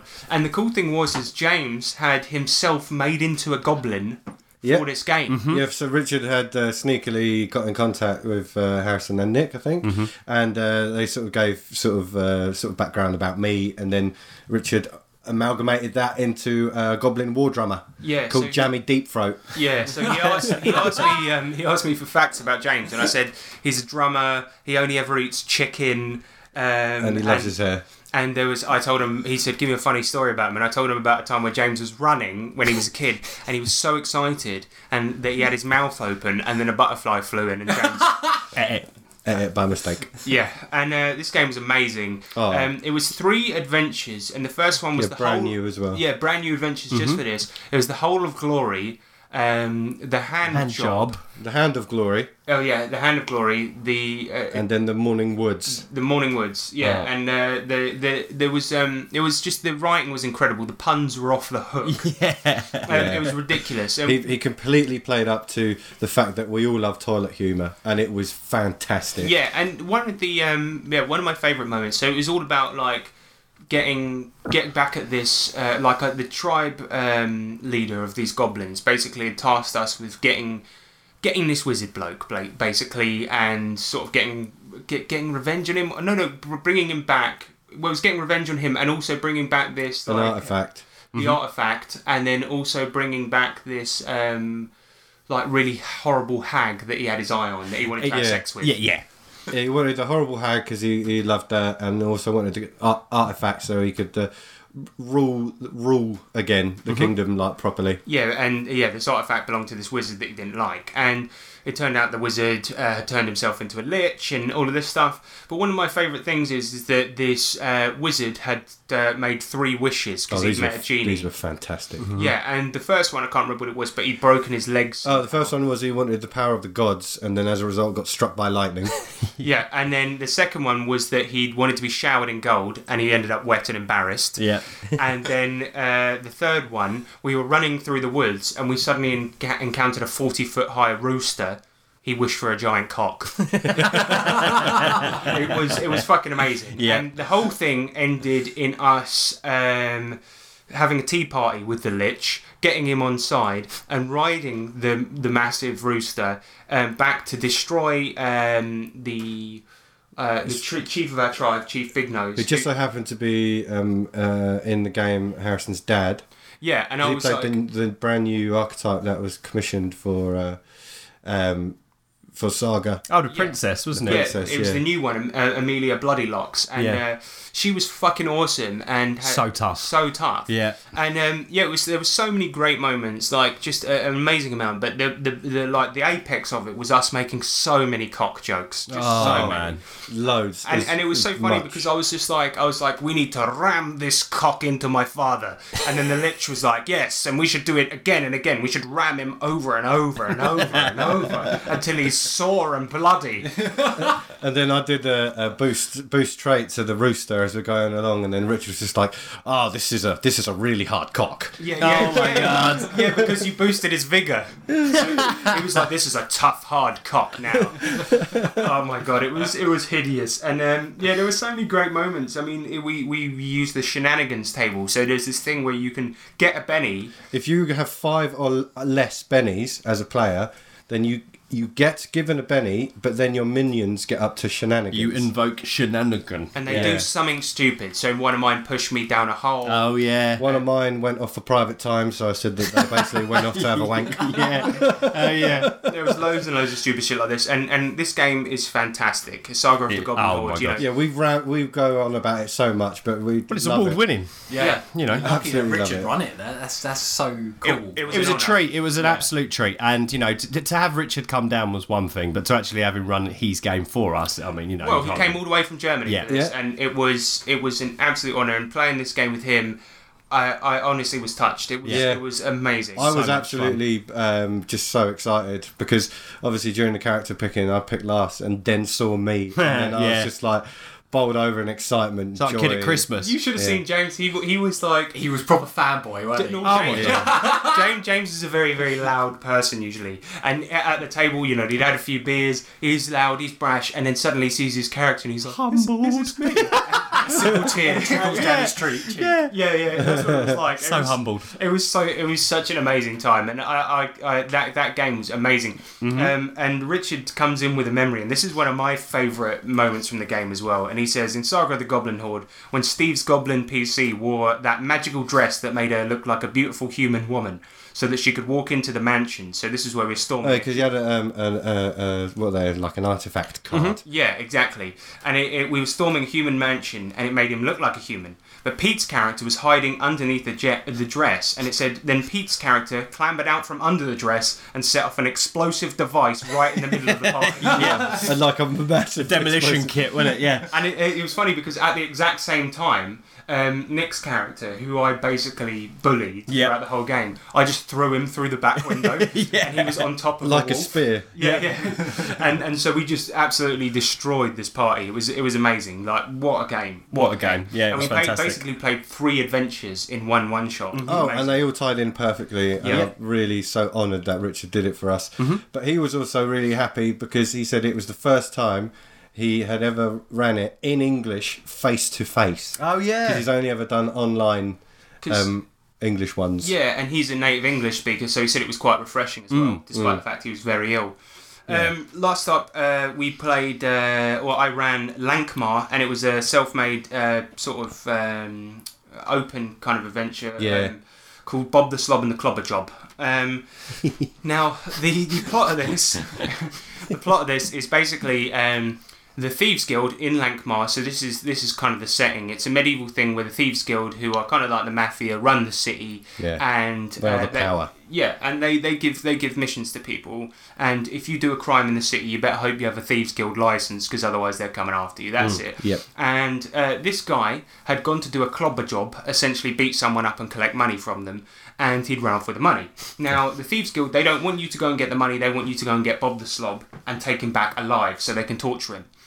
Now, it's very simple. You go to the bar and you see Bob the Slob. You have to get him back alive. Simple. But as with Aliens vs. Rednecks, as with Punter to the Bonds, there are twists and complications. And there were many, many, many ones in this. For example, there was a point, in fact, this was when you guys fucked up. You did a navigation roll, ended up in a back alley where there was a dead end, and then got stormed by guards, had to fight them, things like this. And this guy, the whole point of the adventure really is that Bob the Slob is such a deplorable character that you want to hit him. Yeah. And that kept on happening throughout this. People kept on, like, somebody stabbed him in the knee at one point. Yeah, we gave him a wound and then healed him. Yeah, teach him a lesson. And this kept on happening. He was a deplorable character. At one point, he tried to run away across the rooftops, and as he was running, everyone on the ground was shouting insults at him, while Trina the mouse was chasing him across the rooftops, and he was chucking caltrops. At one point, that bit really made me laugh as well. And he was like, "You've got a small dick," and he was like, "No, I ain't." Yeah, Carried on running. They got him to the docks at one point. Well, essentially, somebody played an adventure card and made him admit everything. And he said, I do have the money. But Bob the Slob is so stupid that he hid it in the one place the Thieves Guild could never get it. In the ocean. Yeah. But also he couldn't retrieve it. So he's so fucking stupid that he did that. And all of the people at the table were like, right, well, we have to go and get the money. It was like so much money, it's unreal. It was like $1 million gold, basically. And so they go to the docks, they go and get a boat. They also notified the Thieves Guild of what they were doing, which is, I don't know, it's a bit of a silly move. So what happened was they go out to the ocean and they sort of they retrieved the gold, but when they did it, the Thieves Guild also knew about it, so they went and got a boat and sidled up to them. James's character managed to collect the gold by getting on an anchor, going down really quickly, absolutely aced all of his rolls, hooked it onto the anchor, and then pulled the anchor back up. It's probably the quickest dramatic task that we've ever played, because within 2 cards it was done. Nice. But we were also, as it was happening, explaining and rolling like super quick, because we knew it was coming towards the end of the session, and we wanted to just get it over and done with, and it was literally just for me, so we didn't want all the other players to be bored with it. So, but we smashed it instantly, just bang, bang, bang, and it was done. 5 successes. Yeah, I mean, the funny thing was right at the end, the Thieves Guild sidle up and go, we have to take that money off you, right? And then they just slaughtered all of the Thieves Guild members. one of them just then they created this big lie about how they tried their best. Bob the Slob killed all of them, and Bob the Slob, as he saw them turning up, he goes, yeah, I'm gonna go out of this planet how I lived, jumping into the ocean. And then he dived, tried to swim away, but obviously his leg was so fucked up from everything that happened to him. Drowned? Yeah, because he had to roll at such a penalty that, he drowned. That was another thing as well, where they started getting really angry at him, because when he was trying to tell them where he dropped the gold, his directions were so bad they thought he was lying, but he was just stupid. So he was like, see that where that big blue wobbly thing meets the the other thing, and he's like, do you mean the sky? He's like, yeah, that's the one. And it's like, by big blue wobbly thing, do you mean the sea? He's like, yeah, that one. And it was like, they really hated him. And that's sort of the point of the adventure. It's like, you have to get him back, but you hate him so much you want to hurt him. Constantly want to hurt him or kill him, yeah. So it was really quite a fun adventure. And I feel like one of the things, maybe missteps that I made, was that when I create a puzzle like that, so for example, the gold at the bottom of the ocean, I don't like to build in a solution, and I feel like some players at the table might find that quite annoying. You guys are used to it, but there wasn't a solution there. No. I wanted you guys to come up with it, and maybe that didn't work as well as I thought it should have, but nonetheless, I really enjoyed the adventure. I thought it was great fun. I thought everyone played very well, but there wasn't a solution to that, and James, you came up with a cracking one. Yeah. It was my only sort of, because my character was basically a dumb mute brute, right? Because he previously a slave, had his tongue cut out, and he'd only actually previously interacted with one other player character at the table, and so our dynamic, and we were meant to kind of discuss it beforehand, but there was no need because it ended up being really natural. Everything I did was grunts and actions. And I was basically following orders from everyone, and I was just dumb. So I'd kind of, shout really loudly, grunt really loudly when you shouldn't, when really you shouldn't do and stuff. And I was kind of like an idiot in that respect.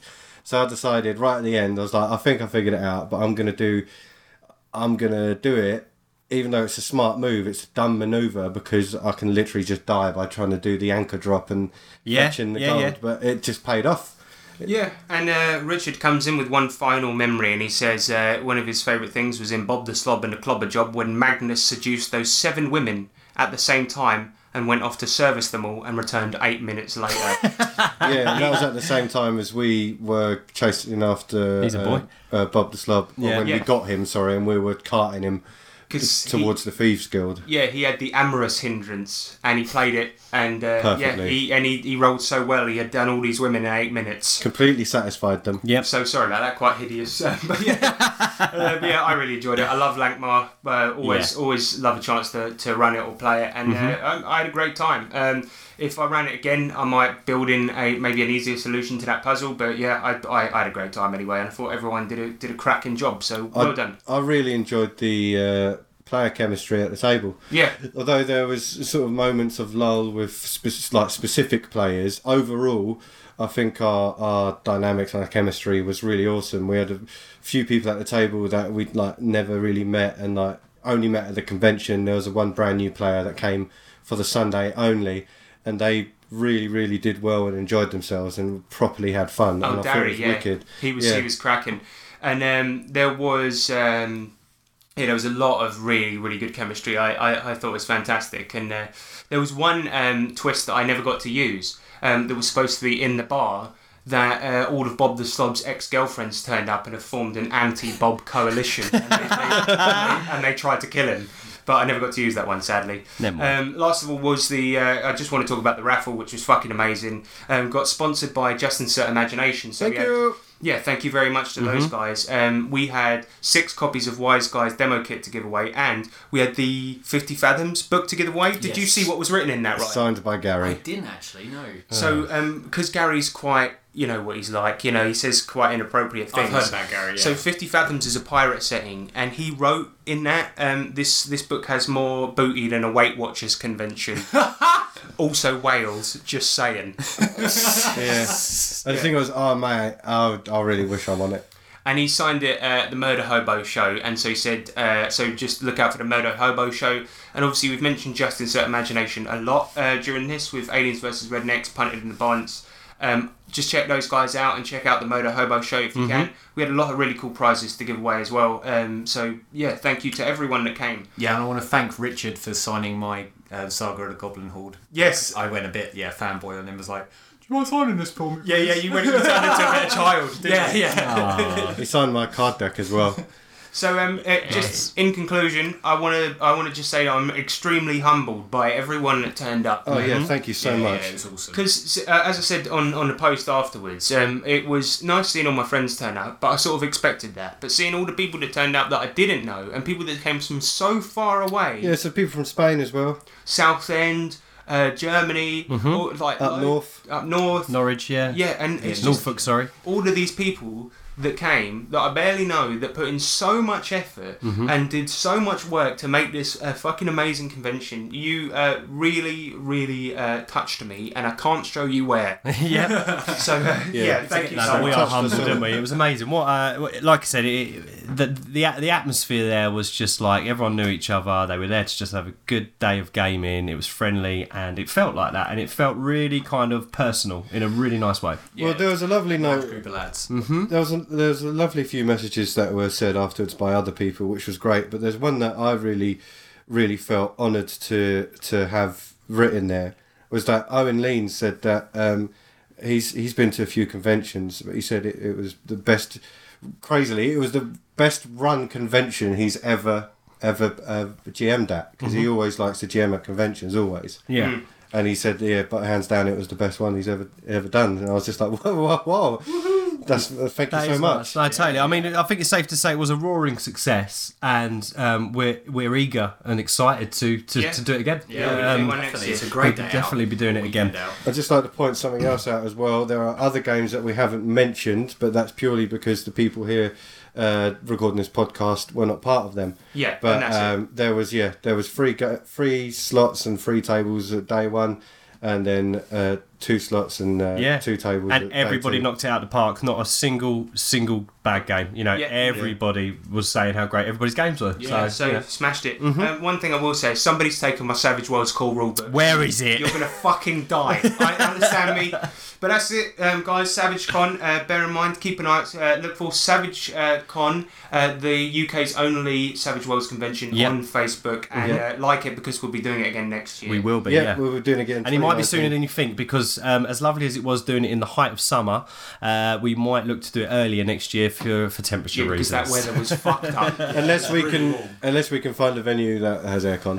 So but stay tuned. Stay on the site. The site will keep active. We will keep doing the SavageCon Facebook, so we'll do regular updates. All right, but shut up. Because Enough. We've got another thing next. Yay! In a land far beyond your imagining, adventure waits. And down beneath you will find things that you never dreamed of seeing. Goblins, orcs, treasures, mountains of gold. Will you be brave enough to delve deep and beat the final boss of the dungeon? This is Adventure Calls, available for $49.99.99. Available at all good retailers. We know that prank calls are for idiots and for people with no sense of humour, and they're puerile and lame. And that's exactly why we're going to do one now. Right, so listen up, guys. You know Genesis, the role-playing game? Yes, I do. A lot of people like it. A lot of people but hate it. It's not been selling quite as well as it should do. You know what I mean? Right. And that's just a really sad thing, I think. Hello, Forbidden Planet London, how can I help? Hey, Forbidden Planet London, my name's Jack Flash. I was wondering, do you have Dungeons and Dragons there in your role-playing section? Were you looking for one specific book or one specific board game? Just sort of the main core rulebook there. Right, bear with me one sec, I'll just double check I've got some in stock at the moment. Bear with us. Okay. Oh, cool, that's the Star Wars music. Hiya, sorry to keep you. We have got the main 3 books in store at the moment. Okay, well, I got a proposition for you. I say throw all of those books out. You know why? Because I'm a traveling salesman and I got a better proposition for you. Okay, it's a game called Genesis. Okay, what you gotta do in that game, you create your character, you roll some dice with weird fucking symbols all over them, and then you read them for 3 to 5 hours, and then you know if your character tripped over or if he carried on running away from the beasts or whatever. Does that sound like the sort of thing you want to stock on your shelves? I'll personally sign every copy too. I didn't write it or nothing, but I'll do that just for you. See, I'm overstocked. You gotta help me out here. Unfortunately, I can't take any books over, pay or accept any orders over the phone, unfortunately. It's something that's run by our head office. Oh, no. Well, you gotta help me out, though. Maybe you personally could buy, 5 copies or something. You see, what happened was I bought about 5,000 copies. You see, I thought it was gonna be the next big thing. I went all in. I got a garage stocked full of the fucking things. My wife, she's gonna leave me. We ain't had food for 3 weeks. They ate nothing but a potato in the last week. We went to the store. They had 1 can of beans. 1 can of beans. That's all I could afford. You understand me? So if you buy 1 copy of Genesis, that means my baby can eat this week. Otherwise, I have to chuck the damn thing in the river. Stupid baby. It's just 1 more mouth to feed. You understand? Goddamn Genesis. Yeah, I can't buy anything. Okay. I know, but you're gonna like it, madam. You can use it. It's like Star Wars, except not quite as good because it doesn't have lightsabers. I mean, that's a bad pitch, honestly. But if you buy it, you'll be helping a guy out. Yeah, well, I'm afraid I can't. Not while I'm at work. Okay, then. Okay, well, why don't you call me after work? Goddamn bitch. Good morning, that's from McDonald's. Hey, is this McDonald's? Sorry, who's this? This is Jack Flash. I'm gonna level with you, pal. I made some investments that didn't go particularly well, and I'm looking to trade books, Genesis books for McDonald's. I'm hungry. Okay, look, I'll trade you one copy of Genesis role-playing game call rulebook for a cheeseburger. You got a deal? It's a good game. You want to trade? Fuck's sake. Hello, Magic Madhouse. How can I help? Hello, I was just wondering, do you have any copies of Dungeons and Dragons? All of our stock would be listed on the website, and that should all be accurate to our current numbers as well. Because I saw on your website that you did have that in stock, and I just wanted to say, I'm gonna level with you. I'm a salesman, and I just wanted to say, throw all of those out, because I got the next big thing. We got Genesis, the rulebook role-playing game, and this is just like Star Wars, except, it doesn't have lightsabers. And what you do is you roll a bunch of dice. Let's say, for instance, you want to kill a goblin. You roll the dice, you interpret them, all the weird symbols on them for about 3 to 5 weeks, and then what you do is after that, you know if you hit it or not. Now, I know that doesn't sound exciting, but the stories that you get from this, oh my god, it's crazy. Would you like to buy 5,000 copies? You'd need to email in any kind of request like that. I don't, at this current time, have a computer. You see, what happened was I spent all of my money on copies of Genesis, then my computer broke, and now I kind of let's call it Poopy Creek without a paddling pedal. Okay, I don't believe it's something that we'd look into at this time, I'm afraid. Well, you gotta help me out, buddy, because my wife, she's gonna leave me if I don't sell these copies of Genesis. We ain't had anything to eat for weeks. Last week all I ate was a saltine. Right, well, I'm afraid that there's nothing I'll be able to do to help you. Well, maybe you personally could buy at least one copy of Genesis, and I could eat more than a can of beans this week. Unfortunately not, no.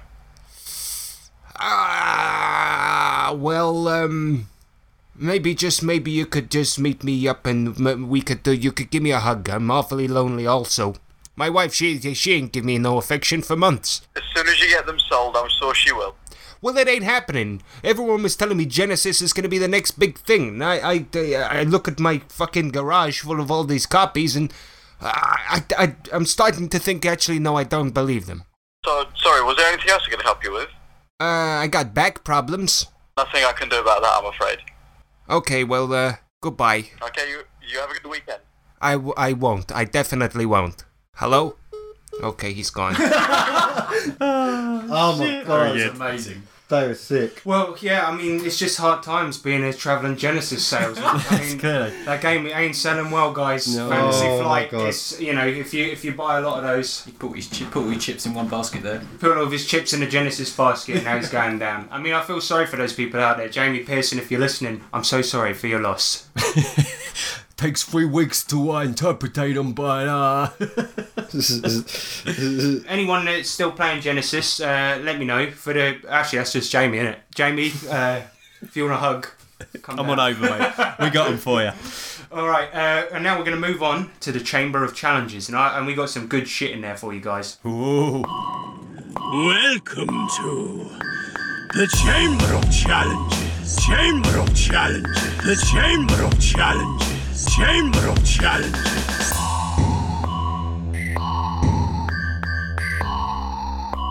The Chamber of Challenges. So this is the Chamber of Challenges, and this is where we do RPG-related challenges for one another. Nick. Yes, one we for do. us. Yes, I've got a little challenge that I'm put together. This one is, well, I've got to admit the title's not that exciting, but it's RPG riddles. These are riddles that are taken from actual games over the years that people have used, and let's see how you fare up against them. I like a riddle. Ready? Yeah. Riddle me this. Riddle number 1. Riddle me this. One tooth to bite the forest's foes, the same tooth to fight as all dwarfs know. Fuck, are these going to be really hard? Probably, yeah. Give me that one again. Yeah, say again. One tooth to bite the forest's foe, the same tooth to fight as all dwarfs know. One tooth to bite the Forest's foes, the same tooth to bite. The same tooth to fight as all dwarfs know. Is it a dagger? Close. Sword. Still close. What? What are dwarfs like? Axe. Yes, well done, Ryan. Hey. It's an axe. Well done, well done. All right, Ryan, that's 1 point to Ryan. Remember that, because Yep. you get to take that home with you. You get to take that point over. Put it in your pocket. With the Right. 100 quid you're paying me. Right, next one. Yeah, we'll talk about We'll that. negotiate again. Yeah. Okay. Okay, next one. 6 arms, 6 legs, 3 heads, and a very short life. So, 6 arms, 6 legs, 3 heads. And a very short life. That's stupid. This one's tricky, to be fair. Very tricky. Is it an adventuring party? Oh, you're getting there. Right, so 6 arms, 6 legs, so... Yeah, so and 3 people. heads. Yeah, well done. Yeah. And a very short life. You won't get... Do you know what? I'm going to give you this one because you are knocking on the door. That is 3 knights facing a dragon. That's fucking... Facing a dragon. Nick, I'm going to beat you up. Because the facing the dragon part, I would have never got that. No, Yeah, that never. is true. Oh, yeah, because a very short life, because it would have died. Yeah, but the that could be any high-level True, monster. true. All right. Fuck you. Sorry. Okay, next one. In the eyes, it causes blindness. In the nose, just a sneeze. Yet some suck this down and act as if pleased. Come. Beer. No. Poison. No. Blood. In the eyes, it causes blindness. In the nose, just a sneeze. Oh, a pepper. Yet some suck this down and act as if Oh, pleased. smoke. Yeah, well done. That one's actually all right. I like that one. Because he did the action of... That helps a little bit. Little hint there. All right. Yeah, I like that one because I got a point for it, yes. Okay, right. Yeah, Ready yeah. for the next one? Yes. I've little strength but mighty powers. I guard small hovels and great towers. Wizard. Nope. Fuck. But if perchance my master leaves, he must secure me to be at ease. A door. Close. What goes with a door? Gate. A lock. Hinge. Ooh, Hinges. more, a little bit more. A big lock. What goes in a lock? A key. Yes! Hey! Da-da-da-da-da-da-da. Woo! Okay. Pull with all your might. Yes. Only a whistle your gain. But almost out of sight, someone cries in pain. Say again? Is this a train mowing down a human? Pull with all your... That's good. Pull with all your might, only a whistle your gain. A wank. But almost out of sight, someone cries in pain. What, does nobody else's penis whistle?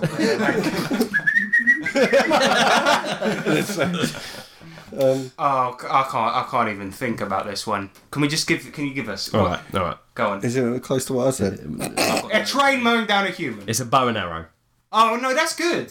Yeah. That's... So the last I one, get it, okay? All right, last one. We really try with this one. I promise. Okay, I get it now. I promise. What is it which builds things up, lays mountains low, dries up lakes and makes things grow, cares not a whim about your passing, and is like few other things because it's everlasting? Mother Nature. Nope. Stone. Nope. I thought Mother Nature was pretty good. That is... Yeah, it's good. It's close, but it's not great. The sun. Time. Well done. You gave it to him. You gave it to him. Literally just pointed at his watch. He pointed at his watch. I was giving the guest Thanks, Nick. a little bonus. Yeah. Well Okay, done. so Time. Ryan wins that one. 2 But we points and don't- 100 quid from me. You don't get any money. Hey! Get the money. He wins it, but we don't know any points anyone got. No, but you can keep them ones that you earned. You can take them points home. You can take Thanks, points Nick. home. Give them to your Give wife. one to your wife. Yeah. Pay I your was gonna bills say. with those points. Yeah, there you go. There you go. Yeah, that's very good, Nick. Well done, Nick. That was awesome, Nick. That was really good. Cheers, bruv. It's actually an intellectual one. And sorry we took it down a peg, but talking about ranking. Next up, I got one. Stop looking at my answers on my phone. Right, so I've got Dragon or Blagging, Savage Con. Ooh. Right, so this is sort of like you've got to pick out the bullshit in some answers and things like this. So it's just a little quiz about Savage Con.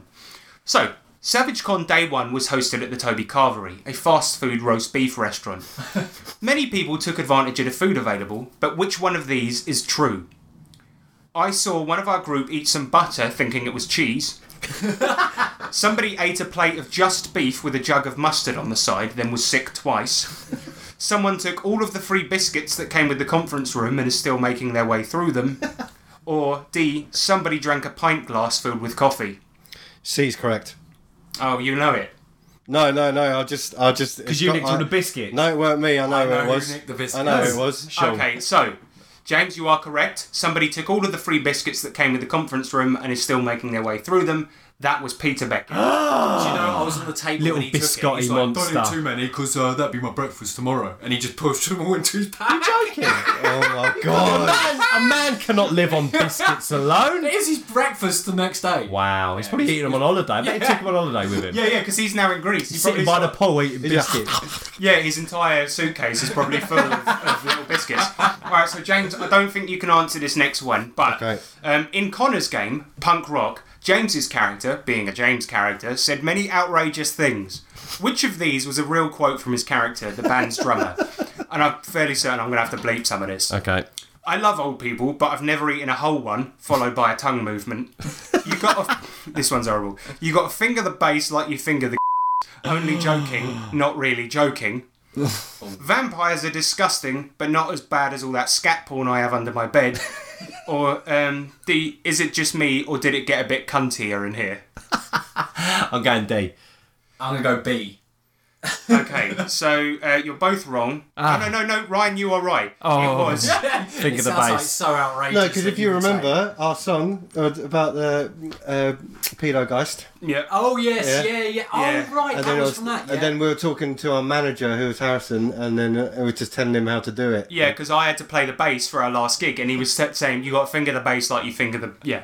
Anyway, it was pretty horrible. All right, That's horrendous. next question. Oh, no. We've Bleep that. No, it worked. It worked in the game. It was That in character, it's It fine. was pure comedy just for game, like Yeah, proper dark, obviously. ridiculous. Anyway, next question, right? True or false? I'm not going to name any names, but I saw someone trying to steal prizes from the raffle. When I confronted them outside the front of the venue with the prize, they were running and I yelled, "Oi, oh shit." Who? No, don't worry. It wasn't. I'm going to bleep name, but I've said it again. And they stopped running and said they were a drug addict and they were trying to sell the copy of Wise Guys to score their next hit.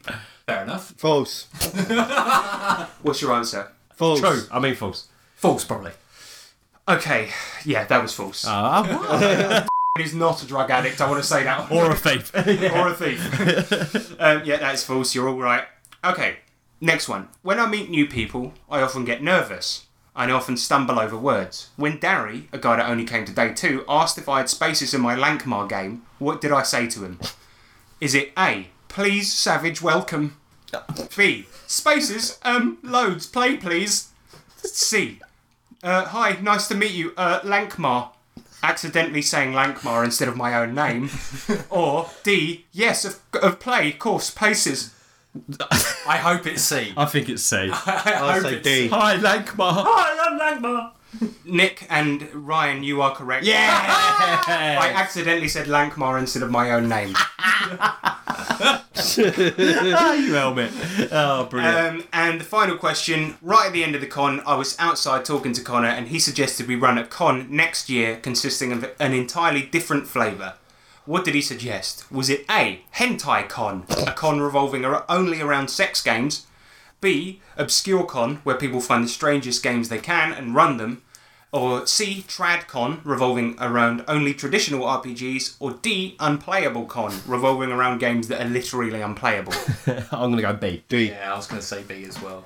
James is correct, it was Unplayable Con. How infuriating would that be? Yeah, he suggested Fatal, Teenage Mutant Ninja Turtles, and other such games. Oh my yeah, God. So, And ERPG, erotic roleplay. yeah, erotic roleplay. So yeah, that was it. I mean, I think you guys did very well. You got some points. Some points, yeah. Don't know who. Points.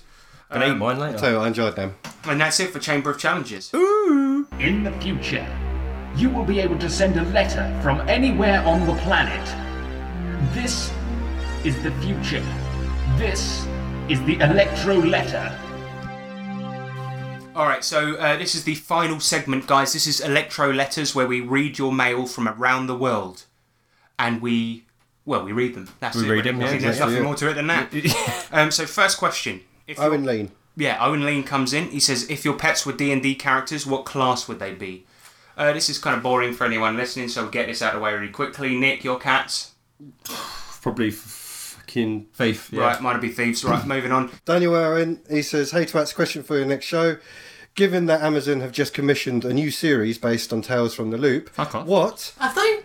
What? Did you not if- know that? No, neither did I. Wow. Thanks, Wow, sorry, thanks, Dan. sorry, Yeah. Yeah, yeah. All right, well done for interrupting. He said, what, if any, settings or campaign you've seen or run do you think would be a good fit for the small or big screen? Our GURPS campaign, I think, would be cracking. So specifically my setting. I don't think Netflix are going to pick that up anytime soon. No, maybe Adult They Swing. come knocking, they laugh. Adult Swing would know. Yeah, I've heard that Tabletop Twats programme, and I think you've got some sick ideas. Tell me more about the jelly. I'd say fucking a Saga of the Goblin Horde. Oh my god, that would be good. That would Yeah. be like extreme. If it was Like based an on animation or something. Yeah, no, if it was just based on sort of campaigns that have been run and shit, God, and all yeah. the crazy stuff. Yeah. That would be so much fun. Because that could go either way. It could be either really sick and adult or a kids programme. Yeah, that's true. Yeah. I'm going to go... I was going to say Cyberpunk, but there've been enough Cyberpunk programs out there, so I'm going to probably echo James's idea. I think that was a good one. That's knocked me for 6. Ryan, how about you? Yeah, what was the Pathfinder one where we had like Cutie Ratface and all that? That was Pathfinder. Yes, well that. So what was that Pathfinder I think I make game? a nice Pathfinder the episode. movie. Oh, yeah, Pathfinder yeah. the series. Yeah, the series. Yeah, because Pathfinder made a series of comics that was really good, and that would translate well to a TV series. Yeah. Yeah, because it's super fantasy and stuff. Everyone loves that. Yeah. Next thing comes Sean Hunt. Any good series you guys are watching at the moment? I'm watching Final Space. It's fun lowbrow sci-fi. Ryan?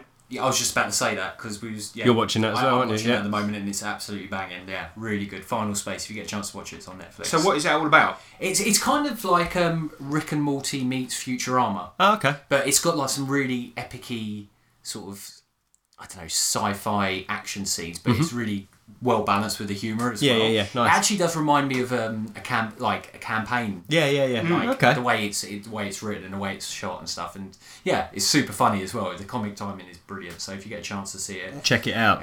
and David Tennant provides the voice of the bad guy. Oh, brilliant. Oh, wicked. Yeah, I'm pretty well cool. up for that. Yeah, I'll check that out. I've been watching Love Island. Oh, God. All right. Fuck's Next. sake. I'm deep into Love Island, mate. Oh, wow. Stop cringing, everyone. Where's your head at? Is that what they say to each other all the time? Oh, all the time. Yeah, And I'm gonna start grafting on her. Yeah, grafted, baby. I've been grafting on her well hard, mate, and she's not giving me anything back. I don't know where her head's at.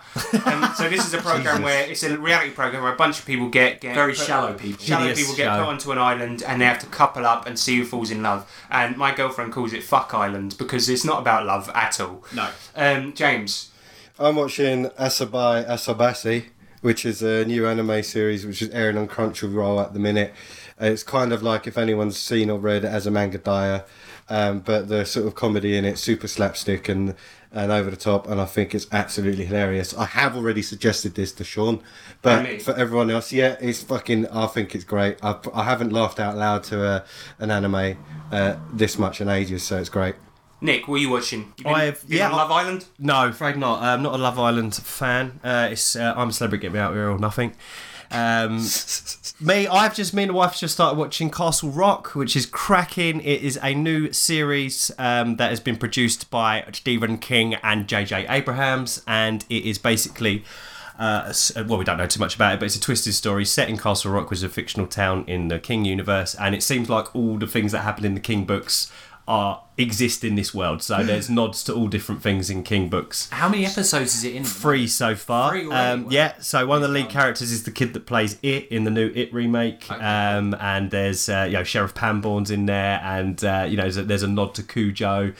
It's very good. Shawshank's in it. It's so far so good. It's cracking. And he's tipped his hat to it as well, Stephen King, hasn't He's produced it, yeah, mate, with J.J. Abrams. So they're executive producers on it. So So when you talk about Castle Rock, I imagine like Ozzy Osbourne, Iggy Pop, Motorhead, all staying in one castle. Is it that? Sharon! Yeah. It's kind of, it's not giving too much away at the moment, but it's typical King. You know what I mean? It's a twisty turny kind of build up the kind of what the fuck is all this about kind of thing. But yeah, so far so good. Check it out. It's So very good. Stephen King is the king of the castle. Well, he is, isn't he? I love Stephen King. Yep. So that's what I'm watching. All right, sweet. And Nick? Next in, we've got Terry Hansen, and he says, I want your opinion on player metagaming. Is it inevitable? Can it be used as a potential tool by a player that can enhance role-playing? Should it be rewarded if the player can actually advance the story by being a dirty metagamer? Thank you. I don't really like it in really any form. Although, can you think of a good example? I don't get it that well. Yeah. Is it like when, like, say for argument's sake, we're playing Fallout and we're like, oh, but that does that. I know what that is in the game, so I'm going to use that knowledge. Using out-of-game knowledge. Okay. But for example, our characters that we're playing at the moment would know some bits, but you got to play it like I'm a D4 smarts guy. So while I know what a ghoul is, I wouldn't know what a ghoul does or how to fight it, really. Yeah, I don't like it. No. So you play your character. Yeah, metagaming is using out-of-game knowledge. Or things like this. Or building your character to do well. Yeah, that's more min-maxing, but that's a type of it. Yeah. That's the same kind of thing. No, I don't like it. I used to be quite bad at it at the beginning of my career. Fair enough. But that was just because I was just like, yeah, but I'll play it. Because, I was playing it from the perspective of playing a video game kind of thing. I'm just like, yeah, well, if I know that, then I'm going to try this manoeuvre. But it's just like, yeah, fair enough. I suppose it's how you kind of just, like, get into it as well. Like, when me and Ryke obviously joined up with you guys for your second round of gaming properly, I think it was very much, we got that the role-playing part was big and we kind of grasped that, and then that became our favourite aspect of the game.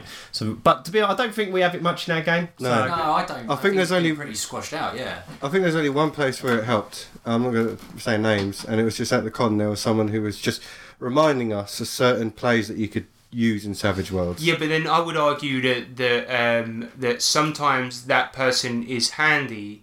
But then, but I would argue that when you slow down everything to get into tedious rules discussion, it's boring. Yeah, and all I would say is that ultimately, what you should do at any time is just say that your players should just say what your character does, because you're role playing your character. Mm-hmm. If you say this, okay, my character runs in, tries to trip him up. Okay, and then your DM would say that's an agility trick. You don't need to be that player at that table that's constantly like, rules, because that is just boring. Just roleplay what your character does. At the end of the day, don't metagame. It only ever destroys immersion. Yeah, totally. And it's not all about winning. Like, that's you don't win an RPG, mate. That's the thing, win the game. I guess that's what the meta guys get. Yeah, and sometimes get tied up into. But sometimes it's good to fuck about and actually die, and helps the story and moves it along sometimes and creates a funny situation. Yeah, and it was like losing in Fallout recently, where all of our characters died, and we created a prologue for our current characters. That was actually amazing. Yeah. And it made for a better story. Sometimes losing in an amusing way can be better than winning. Open to new opportunity. Yeah. Yeah, no, definitely, mate. Where possible, never do it, because I don't think it ever helps. I mean, if you're at a game and you're looking up stuff in the book or looking up stuff in Wikipedia, it's like how Gary always said. He had this thing where he always had players looking up the monsters they were fighting in the monster manual to see what they can do. It's like, well, your player would never know that. Yeah. So why are you looking up stuff on the Pathfinder Wikipedia or the Call of Cthulhu Wikipedia when you're playing it? Yeah. How would you know that? How have you found that out? And I don't think we've ever done it, and we ever will. But if you're playing a game where it's more of a puzzle, right? So therefore, you will allow the player to literally get all the information and then try their best, right, with all the knowledge that their actual character won't have. Then sure, but I don't think we'll ever play that. He's not like looking up the monster and seeing what you can do. But if it's like you're really weak, so with all the knowledge it will just assist you. Then yeah, but I don't think it will ever come into play with our group ever. No, and I'm really glad for that. Yeah. Mm-hmm. Next question comes in from Owen Lean. Who in the games industry would you most like to slap in the face so hard their teeth literally get embedded in the opposite wall? Now, I wouldn't like to do it that hard, so let's just put it this way. Oh, fuck. Very good. You know, Owen Lean did actually put a little addendum to this, and it said, besides me, of course. so that's good. We're all going to say we'd like to give Owen a little tap on the face. A little tap on the face. Just, no, a friendly one. So, no, we're going to say, who would you like to slap? We don't want to kill them, we just want to slap them. And I've got a good answer for this. Daniel Ducker. Right, this guy's not technically in the games industry, but he's got such an annoying presence that he's been noticed by the games industry. He's a wind-up merchant. I don't know if he is though. See this? Okay, let me describe this guy to you, Facebook listeners, because this guy is on Facebook constantly, right? He's on the official Savage Worlds Facebook, Ryan, and he he comes out with these posts that he's a lunatic, right? He plays Savage Worlds and he says, I don't use edges, I don't use hindrances, I don't use pace, charisma, toughness, I don't use any of this I don't use story. I don't use story, I don't use anything. I don't use skills. All I use I don't is, use dice. No, he Yeah. does use skills and attributes. Yeah, That's I'm it. just- And he I'm only joking. ever rolls those two things, and he rules out pretty much everything else to the point where it's unrecognisable as Savage Worlds, and it's just a pamphlet. And he says, "You know what I love about Savage Worlds?" And it's like, "What? What do you love about Savage Cut Worlds?" everything out of it. You Yeah, love you're a madman. killing it. And yeah. then he comes onto the Facebook constantly, and he says these outrageously stupid things. Who plays with this guy? Does he's playing by know. himself? Yeah, no, Yeah. well, yeah, exactly. And he plays with his mates. And then he the other day he comes on there and he goes, he said, I was in a 5th edition game last night, D&D, and he goes, and somebody rolled to hit and they rolled really high and then rolled 1 damage. And I said, if you're playing Savage Worlds, high accuracy means high damage. And well, no, you're wrong, because if you rolled high accuracy, you get an extra d6 damage, and that means a minimum of 3. So you're wrong. So that means that it means at least Bigger probability. Yeah, it just That's means it. it means at least 3 damage. I mean, so you're wrong. And he constantly does these posts that get everyone in the comments completely pissed off. Yeah. So many people. Yeah, and then even like Shane Hensley, the writer of Savage Worlds, noticed these posts and he commented saying, "I don't think this game is for you." And the right guy who made When the guy who created the game says, actively doesn't want you to buy his product. "Go play something else." Yeah, it's like this guy's he's a nutter. He's an absolute nutter. Yeah. he Everything, is. and then he posted the other day that he had an idea for a setting and wanted all the community to write it for him. And I was just like, "You are a fucking idiot." He's a nutter. He is a nutter. His name's Ducker. Yeah, Daniel Ducker. Keep Check an him eye out. out for him because he's insane. His profile picture's like The that. fucker Ducker. You'll often see, Daniel Fucker. You'll often see me commenting on his posts, and I get incensed. I'm just like, I just want to, and it's Maybe it's just a wind-up. He might be a troll, but I don't know because he's He might still be- doing it. He's a very dedicated troll if he is. Yeah, and you see his profile picture as well, and I'm not saying, oh, you're ugly or anything like this, but what his profile picture, he's got this shit-eating grin, like he knows what he's doing. Like, he's just like, Smug. He's like, I'm winding you up. Yeah, it's almost like exactly. Yeah, Daniel Ducker all the way. And he's a current one as well. So yeah, that's him. That's my answer. Cool. I got an answer. Go. Byron Hall, Yeah, good answer. writer of Fatal. He's fucking mad. And I actually, all of his friends. Is he still alive? I don't know. Hopefully not. James. I can't say that. No, I'm joking. Joking, No dibs. No. Him and all of his play testers and the people that surrounded him and told him to continue. Because there was the massive list of people that helped out with playtesting it. So there's people who had to sift through all the rules, make sure that the anal circumference was correct. Yeah, because Fatal was one of the worst, most you'd like to- disgusting games of all time. Yeah, and so you not so much the writer. You think that the slap's more deserving to the people that actually egged him on and made it become something. But they were almost him more too. to blame, aren't they? Really, let's be honest. No. He. I think he's the kind of person that it would have come out anyway. Fair enough. Because he expressed some pretty disgusting views in that. Yeah. I think that it, as well. He's very arrogant. Yeah, Oh, dear. yeah. You remember at the end of the book where he thanked himself? Oh It's got my that- God. yeah, Exactly. Me. Yeah, I like to thank myself for being a lunatic. Yeah. So Nick, how about you? Okay, well, I'd like to slap a publishing company if I could. Yeah, go on. You just go up to a building and Yeah, slap just it. slap the side of it. Ow, my hand. I'm going to slap. I think it's Catalyst Games that makes Shadowrun. Yeah. Do you know why? Because they don't get me wrong, the product's amazing, but for the price you pay, I've seen so many comments about how badly put together their stuff is and how long fall it apart. doesn't last. Yep. Yeah. You pay 50 quid for a book that falls apart. No. 2 weeks, yeah. And for something that's been going as long as Shadowrun and it's so big in the established You would have thought they put that in the extra money hobby, in. It's you the, think, what are you doing? It's the third biggest game in the industry at the moment. But there you go. And to be able to churn out cheap shit that falls apart and at such an extortionate price, I think they deserve a slap. Because they've been in the game long enough. They know what they're doing and they can do better than that. So take that, John Shadowrun. Yep. And You're Ryan, getting a how slap. about you? I mean, you're not that big on your industry knowledge, but No, just not pick at all. someone at random. Yeah. Well, that definitely would be you, mate. There you go. We're not Oh, because allowed to I'm the say only that. industry person you know. I know, yeah. You're the only person that's been involved. So by default, I'm getting a slap. yeah. All right, That's then. it. There you go. All right. Alright. Manuel Sams comes in next and says, "How was the whiskey and liquor?" I don't know what he's talking about. Well, he sent James and I a bottle because he was supposed to be staying with us when he came down to visit SavageCon. Sadly, gonna couldn't stay at make mine. it. He sent me some liqueur. All I'm going to say is this, Manuel. ask the empty bottle that's in my recycling. There you Yes, go. and Nice. I've been super unwell since. I'm still getting over my illness. So as of yet, it's unopened, but I cannot wait. You know what? At SavageCon, obviously, there's never a better time to get munted than during a convention. And obviously, I got munted. I didn't drink the whole bottle by myself. I shared it with Morgan, and me and him had a good time. Oh yeah, you're talking about the aftermath. Yeah. No, but thank you very much, Manuel. I'm really, really thankful. Yeah, I'm ready. No, wait. You didn't get one. He wasn't Oh, yeah, staying at that's your house. He didn't ask. Well, why would he want to stay at your house? That's true. It's really far away. You live in a bin. Yeah, It's true. It's a nice bin, though. Yeah, it's a nice bit. it's nice bin. It's got a roof that you can take off. Little record player in there. Okay, so next question comes in from Owen Lean. Nick, you want to read this one? Yeah, I shall read this one. Owen Lean comes in with another one and he says, which human being would you most want to lock in a bunker and force to play Fatal and read The Void? Considus awakens for the next 20 years. So this is essentially the worst RPG and the worst book, and they have to be in a bunker. So this can be anyone. It doesn't have to be an RPG person. However, I'm going to pick an RPG person. Oh, yeah. I'm going Sean Patrick Fannin on your ass. He's going in the bunker. You're putting him in the bunker? He's Yeah, but going in you'd the enjoy funky it. bunker. Oh. You'd enjoy it. Oh, Sean Patrick Fannin would like Fatal, wouldn't he? Oh, no. Yeah. Well, he's in there. He's in there to be anyway. fair, I don't think he'd enjoy being in a bunker for 20 years. That's the problem. There's no because kids in there, is there? Wow, Ryan! It's fine, that's the guest's views, not You don't mine. even know who that is. I don't know who he is. Fucking... Are you playing kids or something then? Isn't he a kiddly fiddler? He's on the register, isn't he?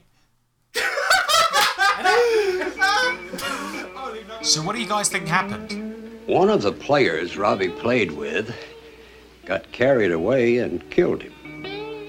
Well, that's kind of far out. Mazes and Monsters is a far-out game. Swords, poison, spells, battles, maiming, killing. Hey, it's all imagination. Is it? Yes, definitely. I'll be talking to you. Alright, see you later. Alright, so that's it for another show. If you want to get in contact with us, you can do so. Nick? Send us an email, tabletoptwats@gmail.com. Or you can get in contact with us on Twitter, which is Ryan. At twitter.com. Shit. Close. At Tabletop Twats. Tabletoptwats at twitter.com. I don't know it. Well, I don't know it. why haven't you done your fucking homework? Come on, mate. You speak to my agent, you book me. Okay, it's at... shut up. It's at Tabletop Twats. James? Right, Facebook is /tabletop T. And of course, if you like what we do, which God help you, Why would you? You know, chuck us a buck on Patreon. Sean Sling us a Patrick buck. Fannin, give us some money. And that's about it for another show. Of course, when you're not watching this show, you know, your life it doesn't move on. It doesn't move on because what else is there in the world? We looked out there earlier. It's a fucking wasteland. So I'm going to give you a thought for the week to keep you going until we release another episode, and that is, if you put a slinky onto an escalator, will it go forever?